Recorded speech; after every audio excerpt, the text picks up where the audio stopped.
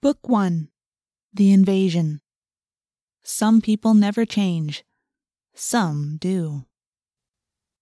This is a fan production of the series Animorphs, which was written by K.A. Applegate and is owned by Scholastic. Read aloud by Rena Gale. Chapter 1. My name is Jake. That's my first name, obviously. I can't tell you my last name. It would be too dangerous. The controllers are everywhere. Everywhere. And if they knew my full name, they could find me and my friends, and then, well, let's just say I don't want them to find me. What they do to people who resist them is too horrible to think about. I won't even tell you where I live. You'll just have to trust me that it is a real place, a real town.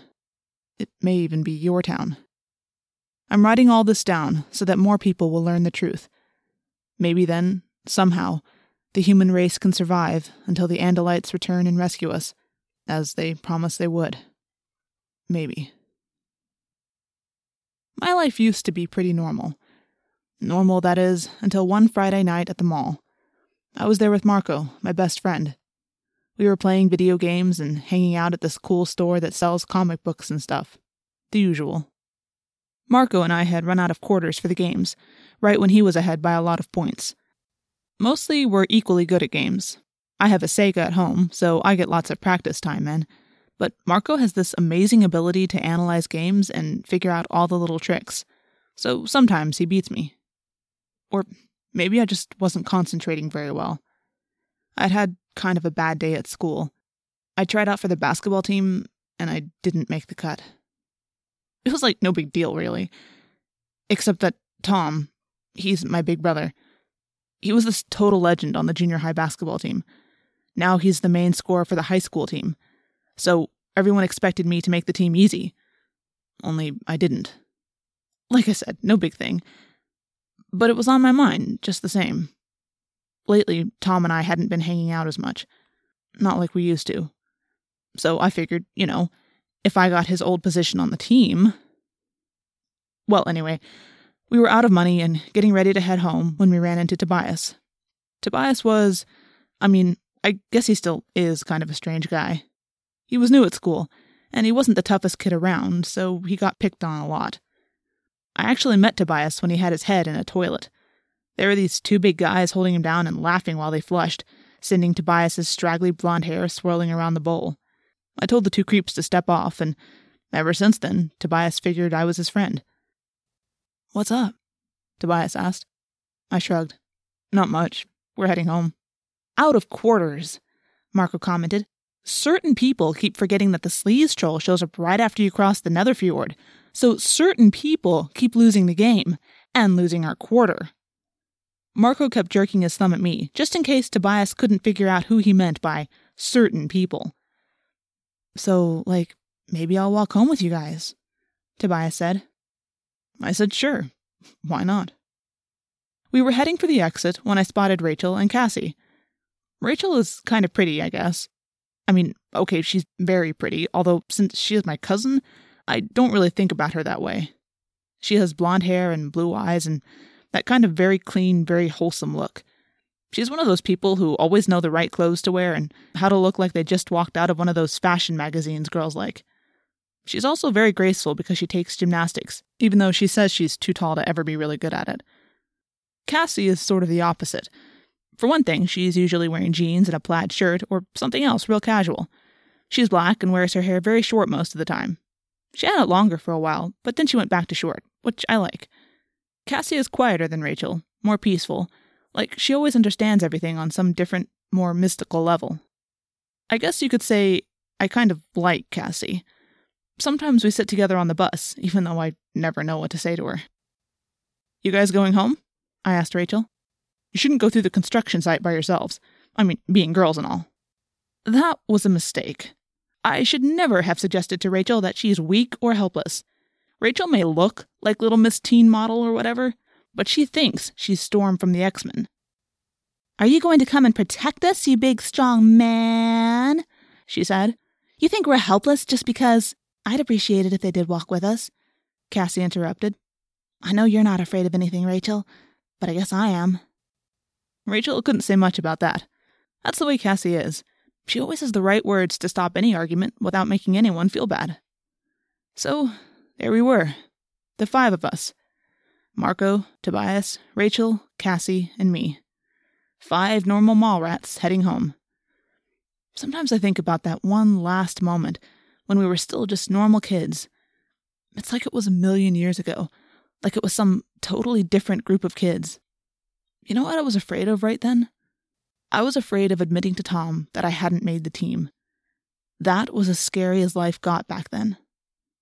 5 minutes later, life got a lot scarier. To get home from the mall, we could either go a long way around, which is the safe way, or we could cut through this abandoned construction site and hope there weren't any axe murderers hanging around there. My mom and dad have sworn to ground me until I'm 20 if they ever find out I've cut through the construction site. So, anyway, we crossed the road and headed into the abandoned construction site. It was a big area, surrounded on 2 sides by trees, with the highway separating it from the mall area. There's a broad open field between the construction site and the nearest houses. It's a very isolated place. Originally, it was supposed to be this new shopping center. Now it was just all these half-finished buildings looking like a ghost town. There were huge piles of rusted steel beams, pyramids of giant concrete pipes, little mountains of dirt, deep pits that had filled up with black, muddy water, and a creaking rusted construction crane that I had climbed once while Marco stayed below and told me I was being an idiot. It was a totally deserted place, full of shadows and sounds that made the hair on the back of your neck stand up. When Marco and I went there during the day, we always found all these beer cans and liquor bottles. Sometimes we found the ashes of little campfires back in the hidden nooks and crannies of the buildings. So we knew that people came there at night. All that was on my mind as we crept through the site. It was Tobias who saw it first. He had been walking along, gazing up at the sky. I guess he was looking at the stars or something. That's the way Tobias is sometimes, off in his own world. Suddenly, Tobias stopped. He was pointing almost straight up. Look, he said. What? I didn't want to be distracted because I was pretty sure I'd heard the sound of a chainsaw killer creeping up behind us. Just look, Tobias said. His voice was strange, amazed sounding, but serious at the same time. So I looked up, and there it was, a brilliant blue-white light that scooted across the sky, going fast at first, too fast for it to be an airplane, then slower and slower. What is it? Tobias shook his head. I don't know. I looked at Tobias, and he looked back at me. We both knew what we thought it was, but we didn't want to say it. Marco and Rachel would have laughed, we figured. But Cassie just blurted it right out. It's a flying saucer! Chapter 2. A flying saucer, Marco said. He'd laugh. That is, until he looked up. I could feel my own heart pounding in my chest. I felt weird and excited and afraid all at once. It's coming this way, Rachel said. It's hard to be sure. I could barely whisper, my mouth was so dry. No, it's coming this way, Rachel said. She has a very definite way of talking, like she's totally sure of everything she says. Rachel was right. Whatever it was coming closer. And it was slowing down. Now I could see pretty clearly what it looked like. It's not exactly a flying saucer, I said. First of all, it wasn't all that big. It was about as long as a school bus. The front end was a pod, shaped almost like an egg. Extending from the back of the pod was a long, narrow shaft. There were 2 crooked, stubby wing-like things, and on the end of each wing was a long tube that glowed bright blue on the back end. The little spaceship almost looked cute. Kind of harmless. Except that it had a sort of tail. A mean-looking tail that curved up and forward, coming to a point that looked as sharp as a needle. That tail thing, I said. It looks like a weapon. Definitely, Marco agreed. The little ship kept coming near, going slower all the time. It's stopping, Rachel said. She had the same strange, not quite real tone in her voice that I had. Like we couldn't believe what we were seeing. Like maybe we didn't want to believe. I think it sees us, Marco said. Should we run? Maybe we should run home and get a camera? Do you know how much money we could get for a video of a real UFO? If we run, they might, I don't know, zap us with phasers on full power, I said. I meant it as a joke. Kind of. Phasers are only on Star Trek, Marco said, rolling his eyes the way he does when he thinks I'm being a dweeb. Like he was some kind of expert on alien spaceships. Right. The ship stopped and hovered almost directly over our heads, maybe 100 feet in the air. I could feel the hair on my head standing on end. When I glanced at Rachel, it was almost funny. She has this long blonde hair, and it was sticking straight out in every direction. Only Cassie looked normal. What do you think it is? Marco asked. He sounded a little shakier, not so laid back now that the thing was so close. To be honest, I was a little scared too. A little scared, as in so terrified I couldn't move. But at the same time, it was all cool beyond any coolness ever. I mean, it was a spaceship, right there over my head. Tobias was actually grinning, but that's Tobias for you. He's never scared of weird stuff. It's the normal stuff he can't stand. I think it's going to land, he said, this huge smile on his face. His eyes were bright and excited, and his blonde hair was standing up in clumps. The ship began to descend. It's coming right at us, I cried. I had to fight an urge to run yammering across the field all the way home, where I could crawl into my bed and pull the covers over my head. But I knew that this was an important, amazing thing. I knew I had to stay and see it all. I guess the others felt the same way, because we all just stood there, as the ship hummed and glowed and slowly settled down in an open space between piles of junk and tumbled walls. I noticed there were black burn marks along the top of the pod section. Some of the skin of the pod had been melted. It touched ground, and instantly the blue lights went off. Rachel's hair fell back down onto her neck. It isn't very big, is it? Rachel whispered. It's about, I tried to think, about 3 or 4 times as big as our minivan. We should tell someone, Marco said. I mean, this is kind of major, you know? Spaceships don't just land in the construction site every day. We should call the cops or the army or the president or something. We'd be totally famous. We'd get to be on Letterman for sure. Yeah, you're right, I agreed. We should call someone. But none of us moved. None of us was just going to walk away from a spaceship. I wonder if we should try and talk to it, Rachel suggested. She was standing there with her hands on her hip, looking at the spaceship like it was a puzzle she had to figure out. I mean, we should communicate, if that's even possible. Tobias nodded. He stepped forward and held out his hands. I guess he was showing whoever was in the ship that he wasn't carrying any kind of weapon or anything. It's safe, he said in a loud, clear voice. We won't hurt you. Do you think they speak English? I wondered. Well, everyone speaks English on Star Trek, Cassie said with a nervous laugh. Tobias tried again. Please, come out. We won't hurt you. I know. I froze. Okay, I had definitely heard someone say, I know, only there hadn't been any sound. I mean, I heard it, but I didn't really hear it. Maybe this was all a dream. I looked kind of sideways at Cassie. She looked back at me. Our eyes met. She had heard it too. I looked at Rachel. She was turning her head back and forth, like she was looking for where that sound, that wasn't a sound, could have come from. I started to get a sick, twisty feeling in my stomach. Did everyone hear that? Tobias whispered. We all nodded at once, very slowly. Can you come out? Tobias said in his loud, talking to aliens voice. Yes, do not be frightened. We won't be frightened, Tobias said. Speak for yourself, I muttered. The others giggled nervously. A thin arc of light appeared, a doorway, opening slowly in the smooth side of the pod part of the ship. I stood there, totally hypnotized. I just stared, waiting. The opening grew, like a crescent moon at first, then a full, bright circle. And then he appeared. My first reaction was that someone had cloned a person and a deer together. The creature had a head and shoulders and arms that were more or less where they should have been, though the skin was a pale shade of blue.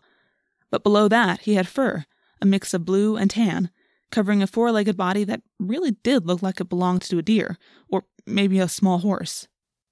He ducked his head out the doorway, and I could see that even the fairly normal-looking parts of him weren't all that normal. For a start, he had no mouth, just 3 vertical slits. And then there were his eyes.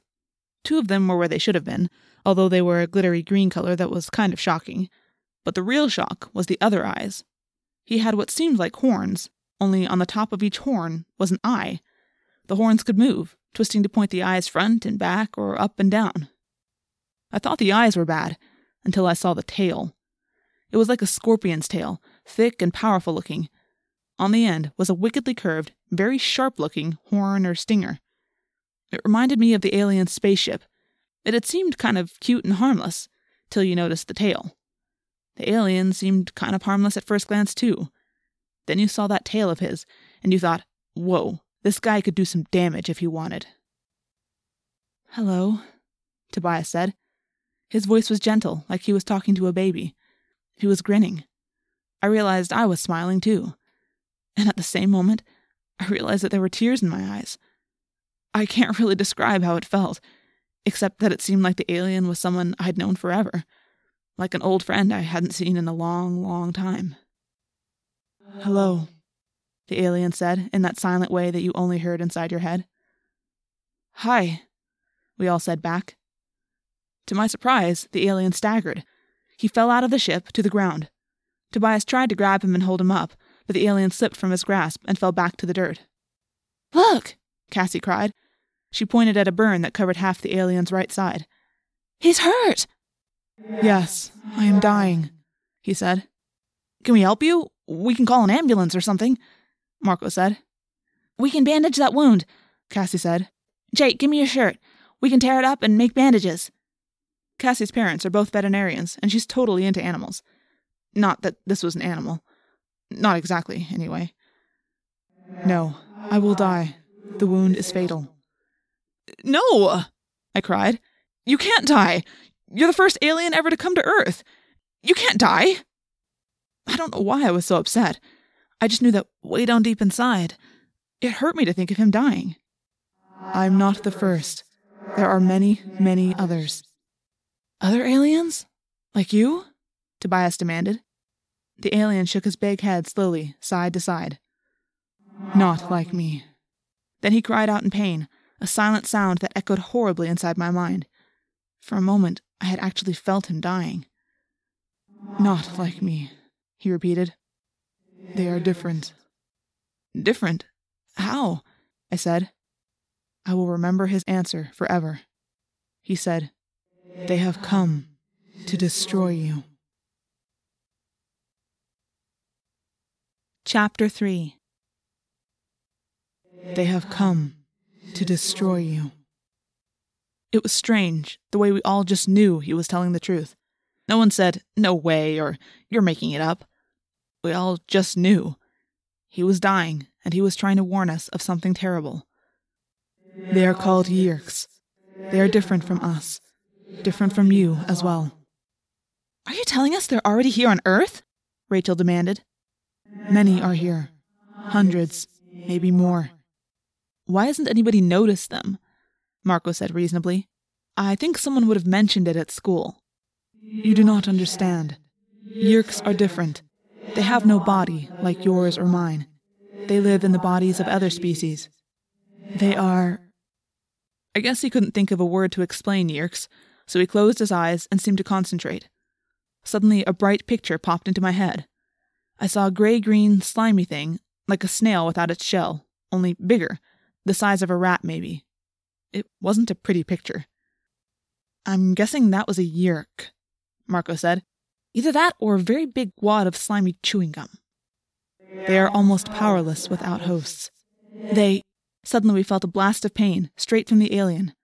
I could also feel his sadness. He knew his time was almost up. "The Yeerks are parasites. They must have a host to live in.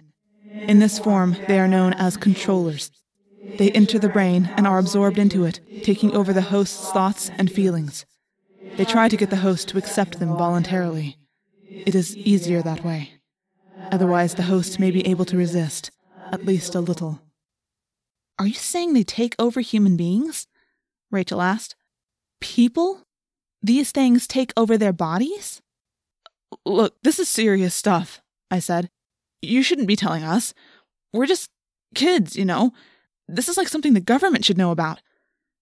We had hoped to stop them, the alien continued. Swarms of their bug fighters were waiting when our dome ship came out of Z-space.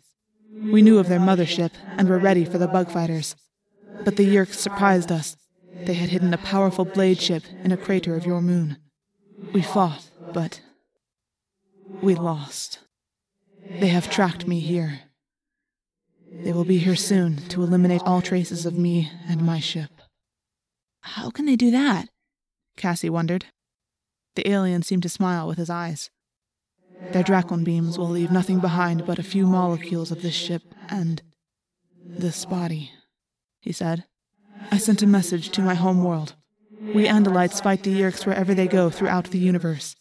My people will send help, but it may take a year, even more, and by then the Yeerks will have control of this planet. After that, there is no hope. You must tell people. You must warn your people. Another spasm of pain ripped through him, and we all knew he was nearly gone. No one is ever going to believe us, Marco said hopelessly. He looked at me and shook his head. No way. He was right. If these Yeerks were to wipe out the Andalite ship, how on earth would we ever convince people? They'd think we were either nuts or on drugs.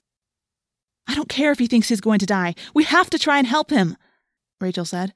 We can get him to a hospital, or maybe Cassie's parents. There is no time. No time, the Andalite said. Then his eyes brightened. Perhaps. What? Go into my ship. You will see a small blue box, very plain. Bring it to me. Quickly. I have very little time, and the Yeerks will find me soon. We all looked at each other. Who was going to be the one to go inside the ship? Somehow we all seemed to agree it would be me. Actually, I didn't agree, but everyone else did. Go ahead, Tobias said. I want to stay with him. He knelt beside the Andalite and placed a comforting hand on the alien's narrow shoulder. I looked at the doorway into the spacecraft. I glanced at Cassie. Go ahead, she said, sending me a smile. You're not scared. She was wrong. I was plenty scared. But the way she smiled at me, I wasn't about to weasel out. I walked over to the door of the ship and looked inside. It was surprisingly simple. It looked cozy almost. Everything was a creamy color with rounded edges and shapes that tended to be oval. That was one of the things that helped me spot the box so easily. It was sky blue and square, maybe 4 inches on each side. It seemed kind of heavy for being so small. I stepped up into the ship. There was no chair, just a sort of open space where I guess the Andalite stood on his 4 hooves while he worked the few controls.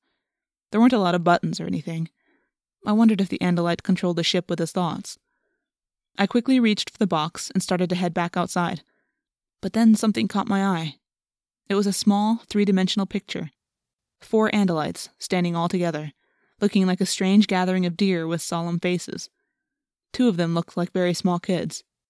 I realized that this was a picture of the Andalite's family. It filled me with sadness to think that here he was, dying, 1,000,000 miles from his family. Dying because he had tried to protect the people of Earth. I felt a small flame of anger against the Yeerks, or controllers, or whatever they were, for causing this. I went back to the circle of my friends. Here's the box, I told the Andalite. Thank you. Was that your family? That picture? Yes. I'm real sorry, I said. What else could I say? There is something I may be able to do to help you fight the Yeerks. What? Rachel demanded. I know that you are young. I know that you have no power with which to resist the controllers. But I may be able to give you some small powers that may help. We all looked at each other, all except Tobias, who never took his gaze off the alien. If you wish, I can give you powers that no other human being has ever had. Powers? What was that supposed to mean? It is a piece of Andalite technology that the Yeerks do not have, the Andalite explained. A technology that enables us to pass unnoticed in many parts of the universe. The power to morph. We have never shared this power, but your need is great. Morph? Morph how? Rachel asked, her eyes narrowed. To change your bodies, the Andalite said. To become any other species, any animal. Marco laughed derisively. Become animals? Marco isn't the most accepting person in the world. You will only need to touch a creature to acquire its DNA pattern, and you will be able to become that creature. It requires concentration and determination. But if you are strong, you can do it. There are limitations, problems, dangers even. But there is no time to explain it all. No time. You will have to learn for yourselves. But first, do you wish to receive this power? He's kidding, right? Marco asked me. No, Tobias said softly. He's not kidding. This is nuts, Marco said. This whole thing is nuts. Yeerks and spaceships and slugs taking over people's brains and Andalites and the power to change into animals? Give me a break. Yeah, it is beyond weird, I agreed. We're off the map of weirdness by this point, Rachel said. But unless we're all just dreaming, I think we'd better deal with this. He's dying, Tobias reminded us. I'll do it, Cassie said. That surprised me. Cassie isn't usually so quick to decide. But I guess, like Tobias, she felt the truth of what the Andalite was saying. I think we should all decide together, I suggested, one way or the other. What's that? Rachel asked. She was looking up towards the stars. Far, far overhead, 2 pinpoints of bright red light were shooting across the sky. Yeerks. The Andalite said the words in our minds, and we could feel his hatred. Chapter 4. Yeerks. The twin red lights slowed. They turned in a circle and came back toward us. There is no more time. You must decide. We have to do this, Tobias said. How else can we fight these controllers? This is so insane, Marco said. Insane! I'd like more time, but we don't have that choice, Rachel said. I'm for it. What do you say, Jake? Cassie asked me. It was odd. Like, suddenly I was the one who had to decide for everyone. I looked up at the Yeerk ships. What did the Andalite call them? Bug fighters? They were circling closer, like dogs sniffing for a scent. I looked down at the Andalite and remembered the picture of his family. Would they even know what had happened to him? I looked at each of the people around me. My usually funny, occasionally annoying best friend Marco, Rachel, my smart, pretty, confident cousin, and Cassie, who everyone knew liked animals more than she liked most people. Finally, I looked at Tobias. It was weird, the feeling I had at that moment, staring at him. A chill or something. We have to, Tobias said to me. Slowly, I nodded. Yes, we have no choice.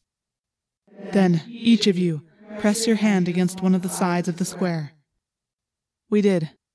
5 hands, each pressed against one side. Then a 6th hand, different from ours, with too many fingers. Do not be afraid, the Andalite said. Something like a shock, only pleasurable, seemed to run through me.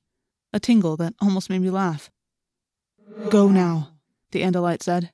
Only remember this. Never remain in animal form for more than 2 of your Earth hours. Never. That is the greatest danger of the morphing. If you stay longer than 2 hours, you will be trapped, unable to return to human form. 2 hours, I repeated. Suddenly, some new fear washed through the Andalite's mind. Linked as I was to him, I could feel it as a dread that crawled up my spine. He was staring up at the sky with his main eyes. Something else was up there with the bug fighters. Visser 3. He comes. What? I was shaking with this new terror. What's a Visser? Who's a Visser? Go now. Run. Visser 3 is here. He is the most deadly of your enemies. Of all the Yeerks, he alone has the power to morph. The same power you now have. Run! No, we'll stay with you, Rachel said firmly. Maybe we can help. Again, it was as if the alien was smiling at us with his eyes. No, you must save yourselves.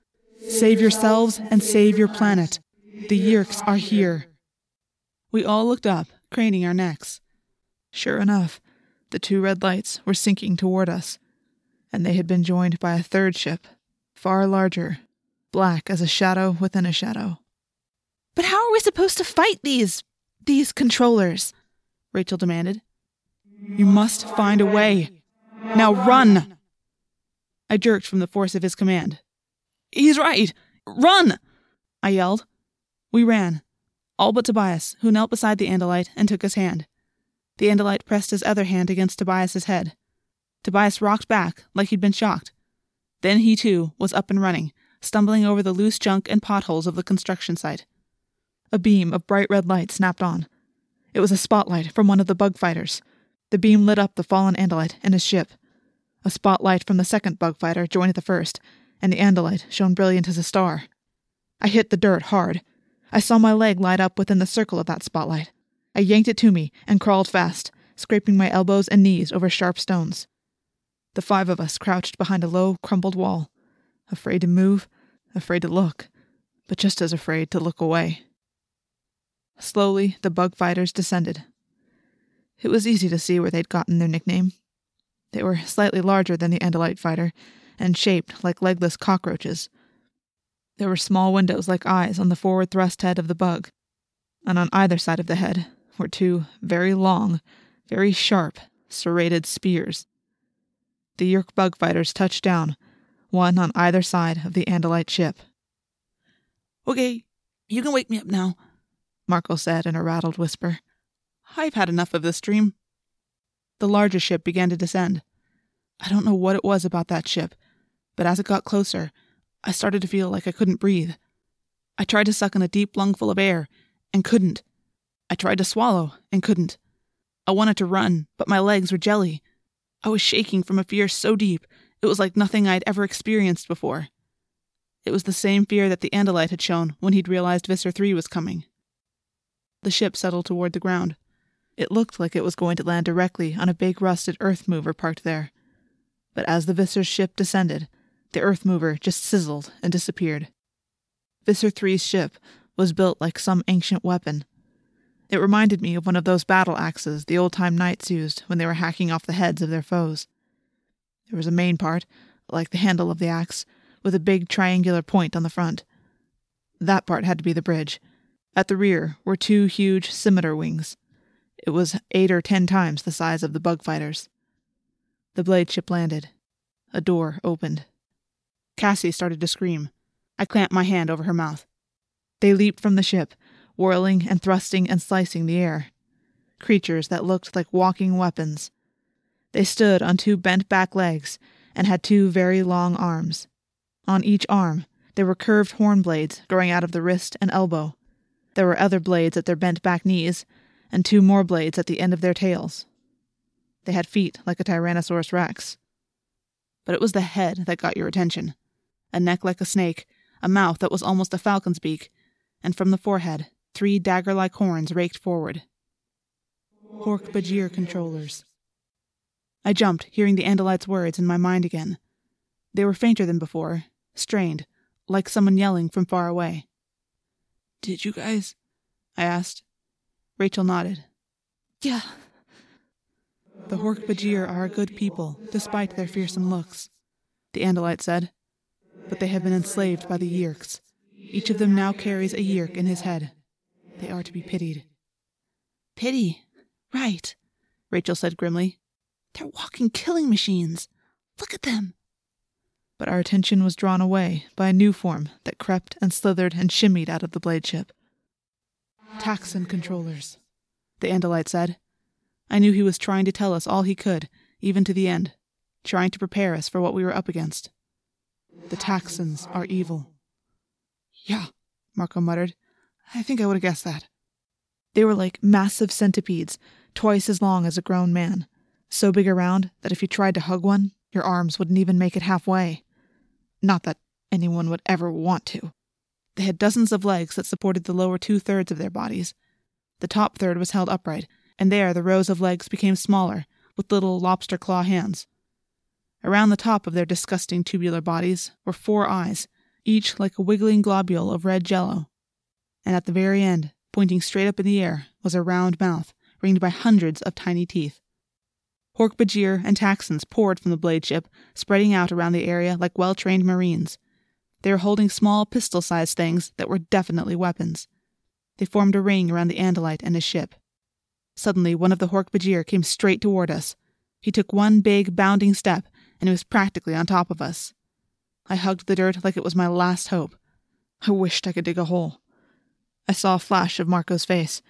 His eyes were huge. His lips were drawn back in what could have been a grin, except that I knew it was an expression of pure terror. Chapter 5. The Hork-Bajir pointed his gun, or whatever it was, around at the darkness. His snake head swerved left and right, trying to penetrate the gloom. "Silence," the Andalite warned us. "Hork-Bajir do not see well in darkness, but their hearing is very good." The Hork-Bajir moved closer still. He was 6 feet away now, with just a low wall between us. He had to have heard my heart pounding. Maybe he didn't know what that sound was. Maybe he didn't recognize the sound of 5 terrified kids whose knees were quivering and teeth were chattering. Kids who were breathing in short, sudden gasps. I was sure I was going to die, right then. I could see in my mind the way those vicious wrist and elbow blades were going to slice my head from my body. If you've never been really afraid, let me tell you, it does things to you. It takes over your mind and your body. You want to scream. You want to run. You want to wet your pants. You want to throw yourself on the ground and cry and beg, "Please, please, please, please don't kill me." And if you think you're brave, well, wait till you're cowering a few feet away from a monster who can turn you into coleslaw in about 3 seconds flat. But then the Andalite's voice was in my head again. "Courage, my friends." And this warm, I don't have any words to explain it. It was just this warmth that spread all through me. It was like when you're a little kid and you've had a terrible nightmare and you've woken up screaming. You know how you used to feel better when your mom or dad would turn on the light and come in and sit beside you in bed? That's what it was like. I mean, I was still terrified. The Hork-Bajir was still there, so real and so deadly. I could hear him breathing. I could smell him. But at the same time, I could feel the panic coming under control. I could feel the strength flowing from the doomed Andalite. He was letting us borrow some of his courage, even though he must have been afraid himself. The Hork-Bajir moved away. Something new was coming from the blade ship. Shaking and chattering, I rose high enough to look over the low wall. Every Hork-Bajir and every Taxxon was turned toward the ship now. "They're all standing at attention," I whispered. "How can you tell?" Marco whispered back. "Who knows when a jelly-eyed centipede or a walking salad shooter from hell is standing at attention?" Then he appeared. "Visser 3, the Andalite said. Visser 3 was an Andalite. Or at least, he was an Andalite controller. "What the?" Rachel said. "Isn't that an Andalite?" "Only once has a Yeerk been able to take an Andalite body," the Andalite said. "There is only one Andalite controller. That one is Visser 3. Visser 3 walked confidently toward the wounded Andalite. The Visser seemed so much like the Andalite, it was hard to tell them apart at first. He had the same mouthless face, the same extra stalk eyes that turned here and there, checking out everything in all directions, the same powerful yet sleek 4-legged body, and the same wicked tail. But if Visser 3 looked like any normal Andalite, he felt different. It was like he was wearing a mask, only you just knew that under the fake sweetness of the mask, there was something twisted and foul. "Well, well," Visser 3 said. I almost had a heart attack when I realized I was hearing the Visser's thoughts. "Can he hear our thoughts?" Cassie whispered. "If he can, we're so dead, I don't even want to think about it," Rachel told her. "He cannot hear your thoughts," the Andalite said. "Only with thought speak directed to him. You hear his thoughts because he is broadcasting them for all to hear. This is a great victory for him, so he wants all to hear." "What have we here? A meddling Andalite?" Visser 3 looked more closely at the Andalite ship. "Ah, but no ordinary Andalite warrior. Prince Elfangor Serenial Shamtul. An honor to meet you again. You're a legend now. How many of our fighters have you shredded? 7? Or was it 8 by the time the battle ended? The Andalite didn't answer, but I had the feeling maybe it had been more than 8. The very last Andalite in this sector of space. Yes, I'm afraid your dome ship has been completely destroyed. Completely. I watched it burn as it fell into the atmosphere of this little world. There will be others, the Andalite prince said. The Visser took a step closer to the Andalite. Yes, and when they come, it will be too late. This world will be mine. My own contribution to the Yeerk Empire. Our greatest conquest. And then, I'll be Visser 1. What do you want with these humans? The Andalite asked. You have your Taxxon allies. You have your Hork-Bajir slaves. And other slaves from other worlds. Why these people? Because they are so many, and they are so weak, Visser 3 sneered. Billions of bodies, and they have no idea what's happening. With this many hosts, we can spread throughout the universe, unstoppable. Billions of us. We'll have to build 1,000 new Yeerk pools just to raise Yeerks for half this number of bodies. Face it, Andalite, you have fought well and bravely, but you have lost. Visser 3 stepped right up to the Andalite. I could feel the Andalite's fear, but rather than cower, he fought the pain of his wound and climbed to his feet. He knew he was going to die. He wanted to die on his feet, looking his enemy in the face. But Visser 3 was not done taunting his foe. I promise you one thing, Prince Elfangor. When we have this planet, with its rich harvest of bodies, we will move against the Andalite homeworld. I will personally hunt down your family, and I will personally oversee the placement of my most faithful lieutenants in their heads. I hope that they will resist, so I can hear their minds scream. The Andalite struck. His tail whipped up and over, so fast you couldn't really see it. The Visser twisted his head aside. The Andalite's tail blade missed the Visser's head by a bare half-inch, but it sliced into his shoulder. Blood, or something like blood, sprayed from the wound. Yes, I hissed. Ah! I could hear the Visser's howl of pain in my head. At the same time, a blinding beam of blue light shot from the tail of the Andalite ship. It sliced into the nearest bugfighter. Hork-Bajir and Taxxons scattered. Even crouching behind the wall, I could feel a wave of blistering heat. The bugfighter sizzled and disappeared. Fire! Visser 3 yelled. Burn his ship! The night exploded in blinding light. Red beams lanced from the blade ship and the remaining bugfighter. The Andalite ship glowed, and, with a strange slowness, disintegrated. Then, in the flash and glow of Dracon beams, I saw, or thought I saw, humans. A small group of them, maybe 3 or 4, back in the shadows behind the Visser. There are people over there, I told Marco. What? Are they prisoners? Take the Andalite, Visser 3 ordered his soldiers. Hold him for me. 3 big Hork-Bajir grabbed the Andalite and held him down. Their wrist blades were at his throat, but they knew better than to kill him. That was to be Visser 3's personal privilege. Then we saw why a Yeerk as powerful as Visser 3 would inhabit the only captured Andalite body. As we watched, Visser 3 began to morph. His Andalite head grew larger, much larger. The 4 horse-like legs merged into 2 and then expanded, each leg becoming as big around as a redwood tree. The delicate Andalite arms sprouted and became tentacles. This isn't real, Cassie whispered. This isn't real. In the hideously bloated head, a mouth appeared. It was filled with teeth as long as your arm. The mouth grew wider and wider, becoming a monstrous, terrifying grin. There was nothing left of the Andalite body. A monster had taken its place.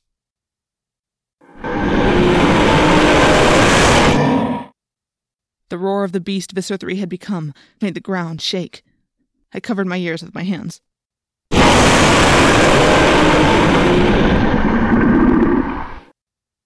My teeth rattled from the sound.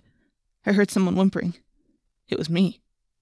Visser 3 had become a monster, that made the Hork-Bajir and the Taxxons look like harmless toys.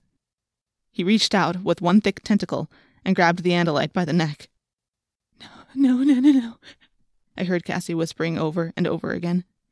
No. Don't look, Rachel said to her. She put her arm around Cassie's shoulder and held her close. Then she reached for Tobias and took his hand. I guess you never really know someone till you see them scared. And even scared to death, with tears running down her face, Rachel had strength to spare. Visser III lifted the Andalite straight up in the air, tearing him from the grasp of the Hork-Bajir. The Andalite prince struck again and again with his tail. But each strike was like a pinprick against such a creature. Visser III held the Andalite high in the air. And then, Visser III opened his mouth wide. Chapter 6. I don't know what came over me right then. I had been so afraid. So terrified. But it was like something just snapped in my head. I couldn't just hide and watch. I couldn't. You filthy! I jumped to my feet.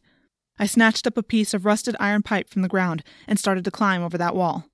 I guess I just went crazy or something. It had to be craziness, because there was no way that I, alone, armed with a piece of pipe, was going to accomplish anything. No! The Andalite's silent cry made me hesitate. I felt Marco's hands grabbing at my shirt and pulling me back. Tobias and Marco held me down. Rachel put her hand over my mouth. I was trying to scream, or curse, or something. Shut up, you idiot, Marco hissed. You're just going to get us all killed. Jake, don't. Cassie put her hand on my cheek. He doesn't want you to die for him. Don't you realize?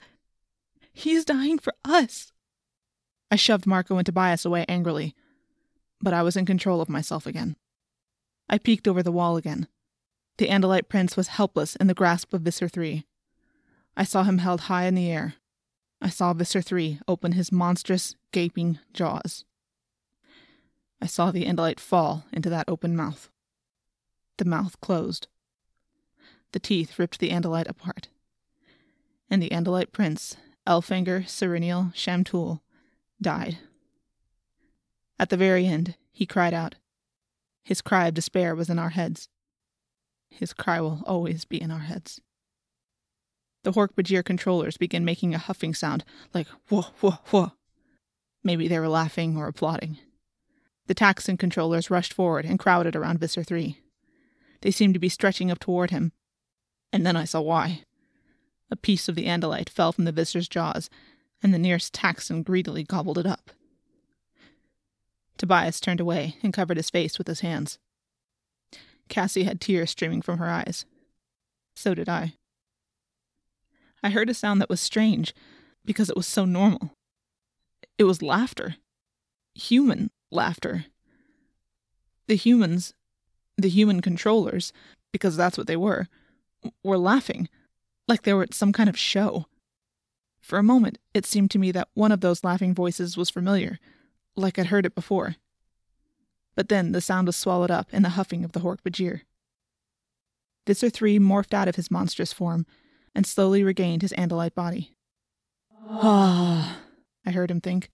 Nothing like a good Antarian Bogmore for taking a bite out of your enemies. Again, the human controllers laughed, and the Hork-Bajir controllers huffed, and I heard a familiar human laugh I could not place. Marco started throwing up. It was an understandable thing to do. But somehow, that sound caught the attention of the nearest Hork-Bajir. The snakehead turned. He was perfectly still. We were perfectly still. The Hork-Bajir turned toward us. The nearsighted eyes were aimed directly at our little hiding place. I don't know who panicked first. Maybe it was me. Maybe we just had all the fear and horror we could stand. It was like an electric shock went through all of us. We were running before I had a chance to even know what I was doing. I ran. I gasped for air. A cry went up from the Hork-Bajir. Split up! I yelled. They can't follow all of us! Marco and Tobias and Cassie took off in 3 different directions. Rachel was still right beside me. Glancing back, I saw the Hork-Bajir hesitate, unsure of who to chase. Rachel and I are the fastest runners. Tobias is totally out of shape, and Marco and Cassie are too short to be really fast. So I figured if the aliens were going to chase anyone, it ought to be us. I guess Rachel thought the same thing. She slowed down just a little and began yelling and waving her arms. "Come on! Come on, you—" And then she said some words I didn't realize Rachel even knew. The two nearest Hork-Bajir snapped around and took off after us. Gafrash! Here! Gafrash feet! Enemy! Get! Even in my panic, it surprised me. They were talking some mix of their own alien language and ours. Gafrash feet nahar! I get! I kill! I ran. Suddenly, my foot slammed something, and I was down. I hit the ground hard.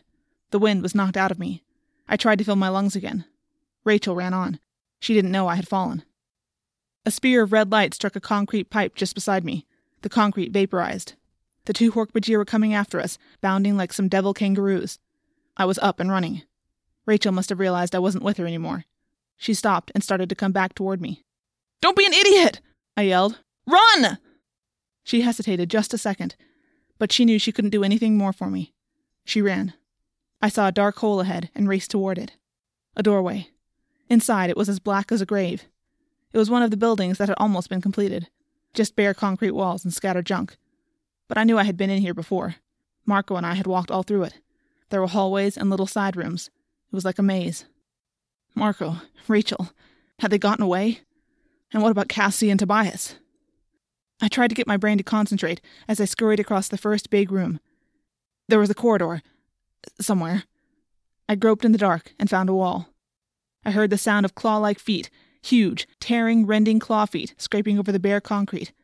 A bottle went skittering across the floor. The Hork-Bajir was close, and in the total darkness, my superior human vision wasn't much use. But I knew my way around the empty building.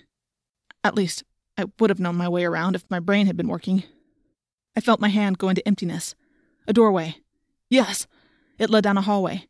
I went through just as the light came on behind me. Someone had brought a flashlight. Afnud to Telfaled Nutfit. Whatever order. No need to capture them. Whoever you find, kill. The first voice had been Hork-Bajir. The second voice was human. And the weird thing was, that voice sounded familiar. I tried to think. I knew I'd heard that voice somewhere. Where? Just save the head, the human told the Hork-Bajir. Bring that to me and we can identify it. I slid quickly along the wall. The light followed just steps behind me. Had there been a passageway? Yes, there it was. As silently as I could, I slipped into it. The flashlight beam was just inches behind me. I kicked something soft. Hey! It was a man. He had been lying on the ground, wrapped in a blanket. Hey, get out of here. This is my place, and I ain't got nothing for you to steal. I started to warn him, but one of the Hork-Bajir was there. The flashlight landed on the homeless man's face. He blinked like an owl. There was an alcove, right behind me. I backed through. The homeless guy screamed. I heard the sound of a scuffle. Maybe the guy got away. I hope so. But I never found out, because with the Hork-Bajir distracted, I ran. I ran and ran and ran. And as I ran, I really hoped it was all just a dream. Chapter 7. Somehow I made it home. I don't know how. I have no memories of anything after that last sight of the Hork-Bajir. I wish I had no memories of anything that happened that night. If only I could forget it all. I called around to the others. Everyone was shaky, but they were all alive. Rachel kept trying to apologize for leaving me. Marco just kept asking me if I was sure this wasn't a dream. I guess I should have had the worst nightmares of my life that night, but I didn't. The world of nightmares was a joke compared to my new reality. But by the next morning, a Saturday, I half believed it all had been a nightmare.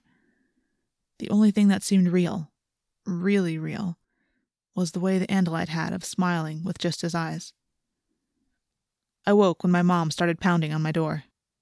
"Jake, are you in there?" I was now. Yeah, I groaned. "I'm up." "Your friend Tobias is here." Tobias? What was Tobias doing here? "It's me," Tobias's voice. "Can I come in?" Sure." I sat up in my bed and blinked several times, trying to get my eyes unglued. The door opened. I heard Tobias say thank you to my mom. He was glowing. I swear, he was glowing. Not like he was radioactive or anything. I don't mean that. It's just that his eyes were shining bright and his face was one big grin, and he seemed to be tingling with energy, bouncing like he couldn't stand still. "I did it," Tobias said. I tried to get my hair to go in one direction by raking my fingers through it. "What are you talking about?" I was yawning when he answered. "I became Dude." I stopped yawning. My mouth actually snapped shut. Dude is Tobias's cat. "Huh?" Tobias glanced around like there might be spies in the room. "I became Dude, just like the Andalite said." I just stared. It was so amazing. It didn't hurt or anything. I was petting him and thinking about the whole thing last night, right? So I thought, why not give it a try? He was pacing back and forth, snapping his fingers, bursting with enthusiasm. Very unlike Tobias. I didn't even know how to begin, so I just made sure the door to my room was locked. Fortunately, my uncle was still asleep. Tobias has the most screwed-up family I know. He never knew who his father was, and his mom just decided to leave him a few years ago. Since then, he'd been shuttled back and forth between his uncle here and his aunt, who lives on the other coast. His aunt and his uncle can't stand each other, and it's like Tobias is some burden they each try to shove off on the other. I get the feeling neither of them cares about Tobias. So there I was, just sitting on my bed, thinking about it, concentrating, thinking about becoming Dude. I looked down at my hand. He grinned at me. "What do you think I saw, Jake?" I shook my head slowly. "I don't know." "I had fur, Jake, and I was growing claws. You should have seen the real Dude. He went nuts. I had to put him outside before I could morph all the way. He clawed me up pretty good." Tobias looked down at his fingers. "Though I don't see the scratches now." "Huh." I swallowed hard. Okay, this was definitely crazy now. Tobias, is it possible you maybe just dreamed all this?" "Not a dream," he said. Now he was serious Tobias again. The grin was gone. "It's all true, Jake. All of it." His eyes met mine. I knew what he was saying. He had tried to pretend it was all a nightmare too. But it was real. I looked away. I didn't want to start believing it had all been real. I wanted it all safely stored away in my head, just another bad dream. Bad dreams should stay in your head, not come jumping out into real life.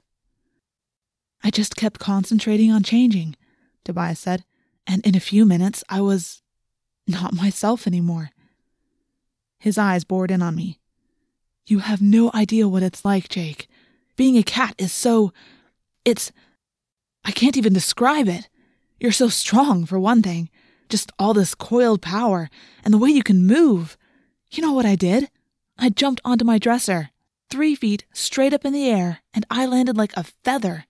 3 feet! You know how high that is when you're a cat? It's like a person jumping maybe 30 feet straight up."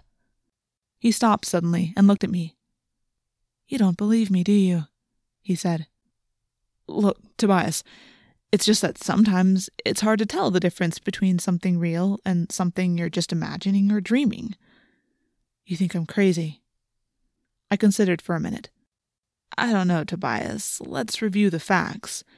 You say you turned into your own pet cat. Turned into an actual cat. Yes, I have to say that sounds crazy to me."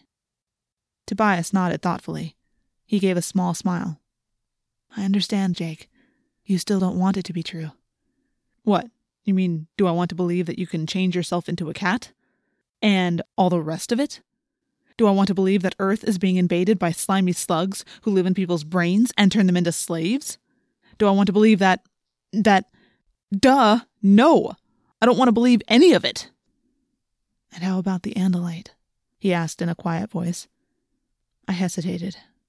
I don't know why, but I didn't want to just pretend the Andalite away. Tobias put his hand on my arm. "Stand right there." "What? What are you going to do?" "I'm going to help you decide whether it's real or not." "Tobias, just wait, and don't scream or anything."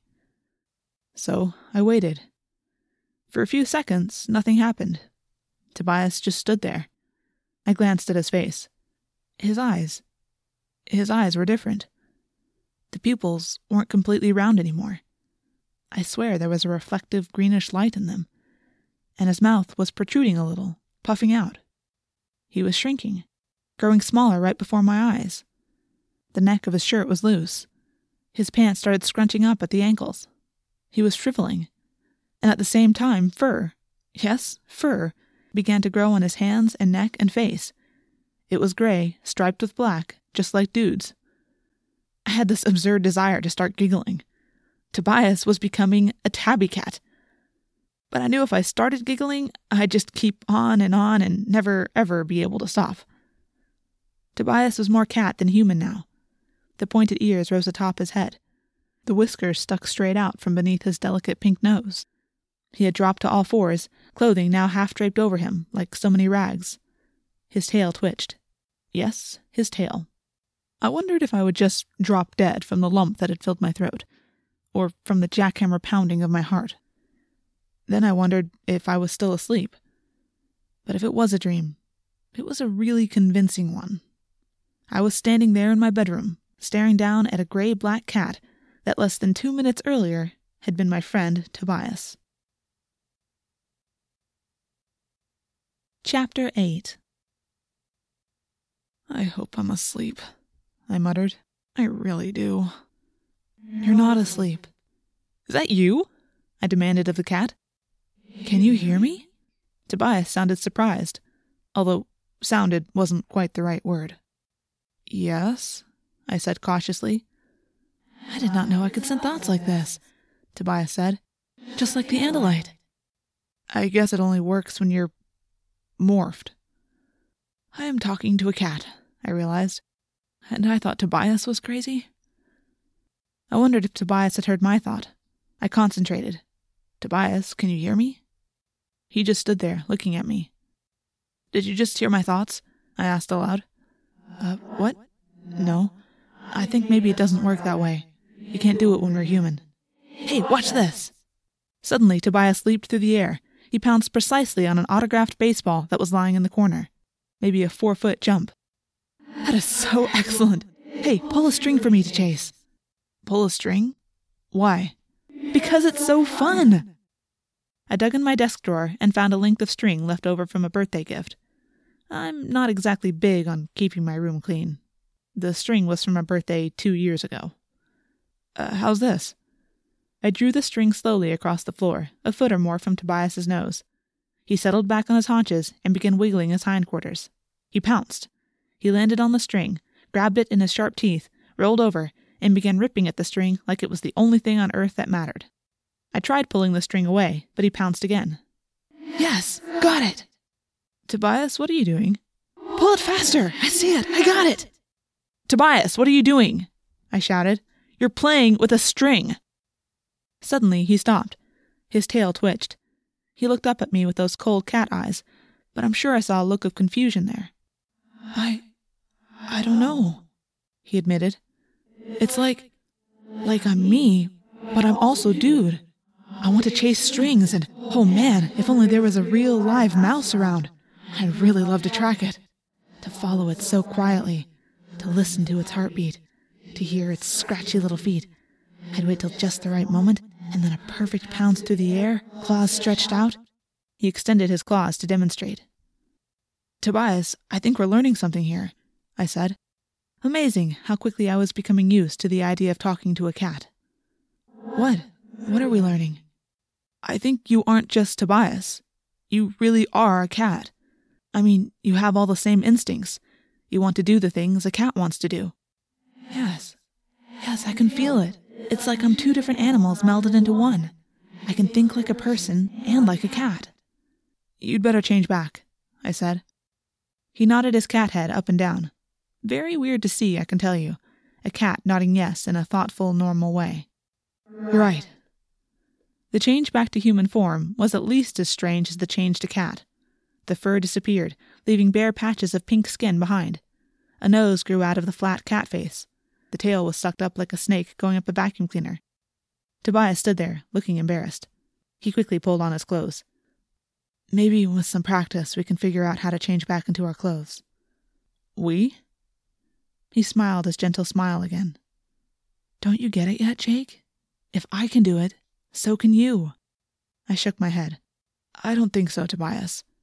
Suddenly he grew angry. He grabbed me by both my shoulders and actually shook me. Don't you understand, Jake? It's all true. All of it. I pushed him away. I didn't want to hear it. But he kept after me. Jake, it's all true. The Andalite gave us these powers for a reason. Fine, I snapped. You use them. I will, he said. But we'll need you, Jake. You most of all. Why me? He hesitated. Geez, Jake, don't you understand? I know what I can do and what I can't do. I can't make plans and tell people what to do. I'm not the leader. You are. I laughed rudely. I'm not the leader of anything. He just looked at me with those deep, troubled eyes. Eyes I can now see only in my memory. Yes, Jake, you are our leader. You are the one who can bring us all together and help us defeat the controllers. We have the ability to be much more than we are, to have the stealth of a cat, and the eyes of eagles, and the sense of smell of a dog, and the speed of a horse or a cheetah. We're going to need it all if we have any hope of holding out against the controllers. I wanted it not to be true. I wanted none of it to be true. But I knew that it was. I nodded slowly. It felt like I was agreeing to something awful, like I was volunteering for a trip to the dentist or something much worse. It felt like 1,000,000 pounds of weight had just landed on my shoulders. I knew what I had to do next. Well, I said grimly, I guess I better go find Homer. Homer, that's my dog. Chapter 9. It isn't painful. Morphing, I mean. I petted Homer for a while, feeling like a complete and total fool. This is the stupidest thing I've ever done, I told Tobias. Look, you have to concentrate. At least, I did. I mean, I formed this mental picture of Dude, right? I thought about becoming him. I see. So I have to, meditate on becoming a dog. That's right. You have to think about it. You have to want it. Normally, I would have figured he was nuts.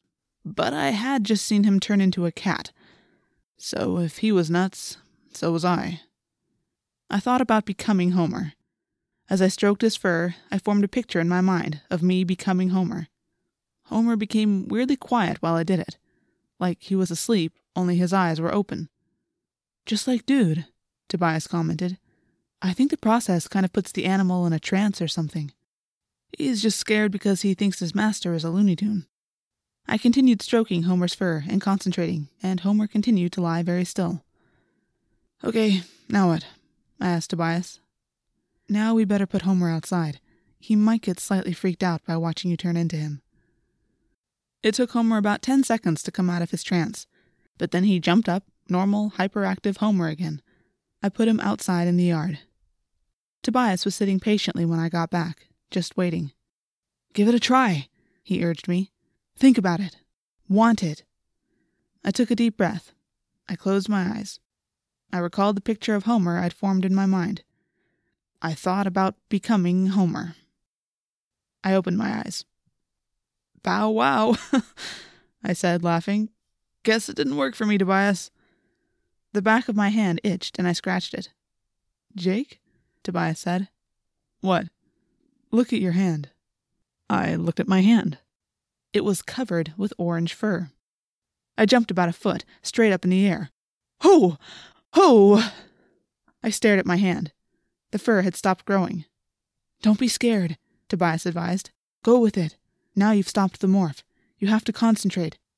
My hand, I said. Fur! Yeah, and your ears, Tobias said. I ran to the mirror over my dresser. My ears had moved. They had slid up the side of my head and were definitely larger than they should be. Go on, it's so cool, Tobias said. Cool? It's creepy. It's weird. Look at my hands. I have fur. You have to do this, Tobias said. I don't have to do anything, I said sullenly. Tobias nodded. Okay, you're right.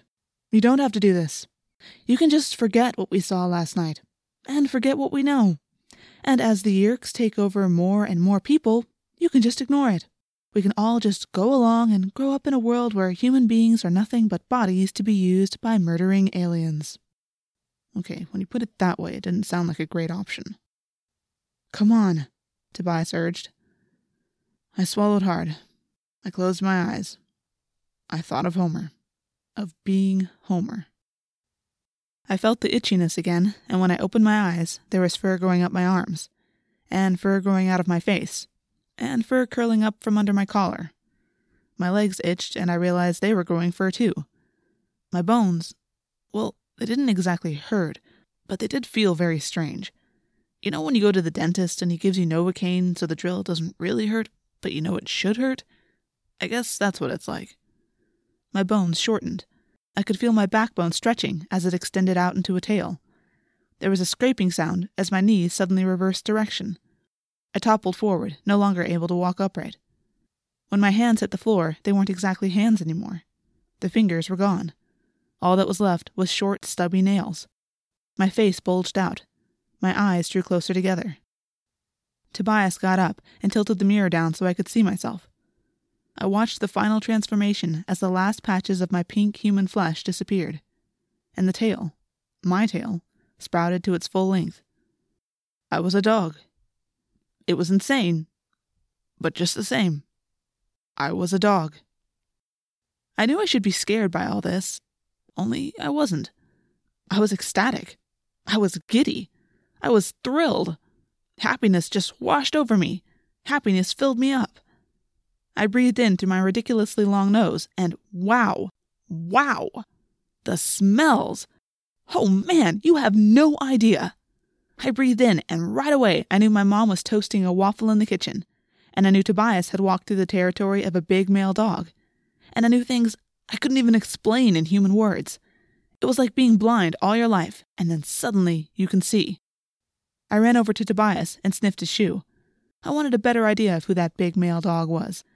From the scent of his urine picked up by Tobias's shoe, I got a sort of picture of him. See, Homer knew him. His owners called him Streak. He was neutered, like me. He spent most of his time in his yard, but he broke out sometimes by digging under his fence. He got a mix of canned and dry food, Purina. No table scraps, unlike me. All this information made me happy all over again, and I had to wag my tail. I looked up at Tobias. He looked tall and strange and not very colorful. I wasn't all that interested in looking at stuff. Smelling things was way better. Intruder! There was a noise in the yard. A dog! An unknown dog in my yard. An intruder! I ran to the window and perched against it and cut loose.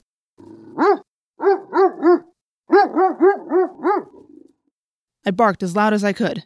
No way some unknown dog was just going to walk through my yard. Jake, get a grip, Tobias said. That's Homer out there. Homer? What? But I tucked my tail between my legs. What was going on? Jake, listen to me, Tobias said.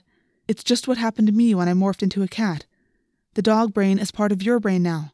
You have to deal with it. But there's a dog in my yard. That's Homer, Jake. You are Jake. You're just in a body copied from Homer's DNA. That's the real Homer out there. You put him out there. Focus. You are Jake. Jake. I took several deep breaths. Oh, the smells. Oh boy, there was this one smell I couldn't quite...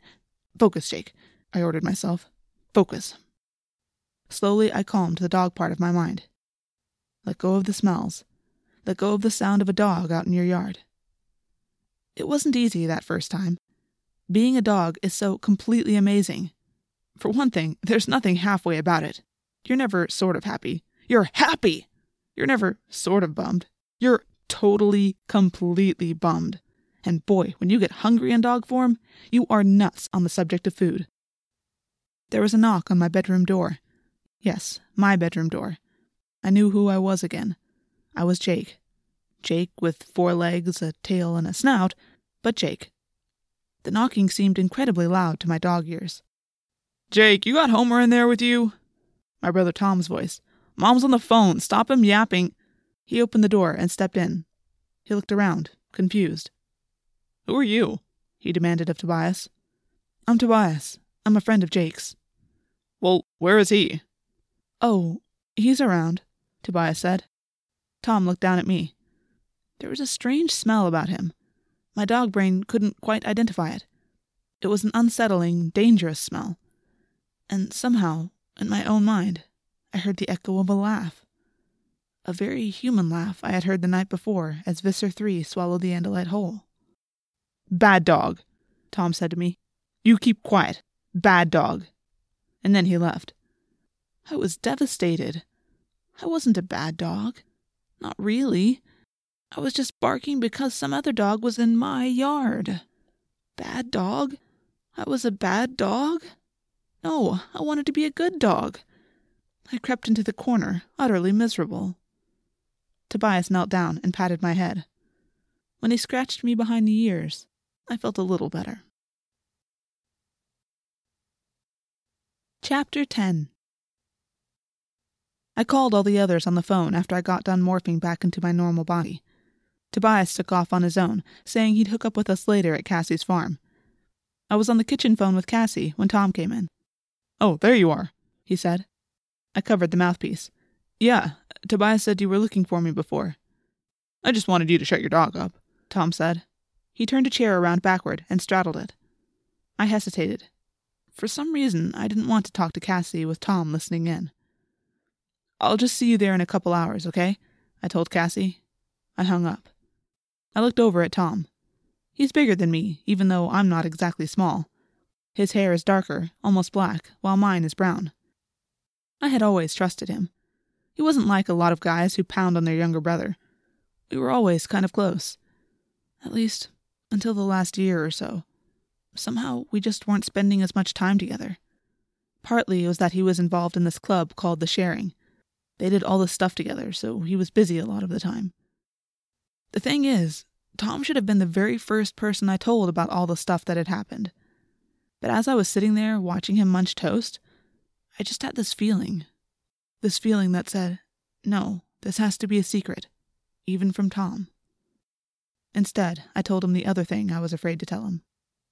I didn't make the team, I said. What team? He asked. He looked puzzled. What team? The basketball team. Your old team. Oh, too bad, he said. Too bad? I repeated.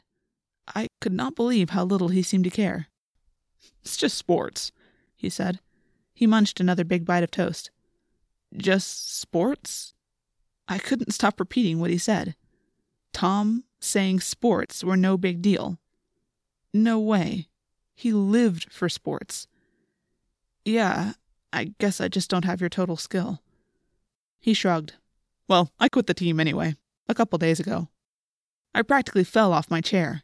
You quit? You quit the team? And you didn't even talk to me about it? What's the deal? I didn't say anything because I knew you and Dad would make a big thing of it. Look, there are more important things than throwing balls through hoops, he said. He had this mysterious look in his eyes. I figured he meant girls were the more important thing. Besides, he added, we do much cooler stuff at The Sharing. Maybe you should join up. I was stunned. Obviously, Tom and I were further apart than I had realized. When we were done talking, I headed outside to mow the lawn. I mow the lawn every Saturday. It's my major chore. That and taking out the trash, which I hate, because we have to do all this recycling stuff. When I was finally done mowing and trimming and raking, I hopped on my bike and took off. I had arranged with everyone to hook up at Cassie's farm. It isn't exactly a normal farm, although it had been in the old days, and they do still have horses and a cow. But now the big red main barn is the Wildlife Rehabilitation Clinic. Cassie's father runs it. They take in any kind of injured animal except pet-type animals. There are always lots of birds, along with squirrels and deer and skunks and so on. Sometimes they get a bobcat or a fox or even a wolf. Cassie's mom is a vet too, but she works at the Gardens. That's this huge amusement park that also has a zoo. Or I guess they call it a wildlife park. Luckily, Cassie really loves animals. It would have been hard, having her parents, if she didn't really love animals. Me, I have a dog. Tobias has a cat. Cassie has everything from porcupines to polar bears. By the time I got there, Marco, Tobias, and Rachel were already waiting outside the barn. Rachel had her face turned up to catch the tanning rays of the sun. Cassie wasn't there yet. I figured she was doing chores. She had tons of work to do around there. "Hey guys," I said. Rachel opened her eyes and immediately thrust a newspaper at me. "Look," she said, pointing to an article. I started to read the article. It wasn't very long. It just said that police claimed there had been a disturbance in the construction site the night before. It said several people had called, claiming they'd seen flying saucers landing there, followed by bright lights. "Cool," I said, looking up. "So the cops know about it now. That's a relief." "Keep reading," Rachel said. The article went on to say that the police had arrived on the scene and found a group of teenagers playing with fireworks. The teenagers had run away. Fireworks were discovered at the scene.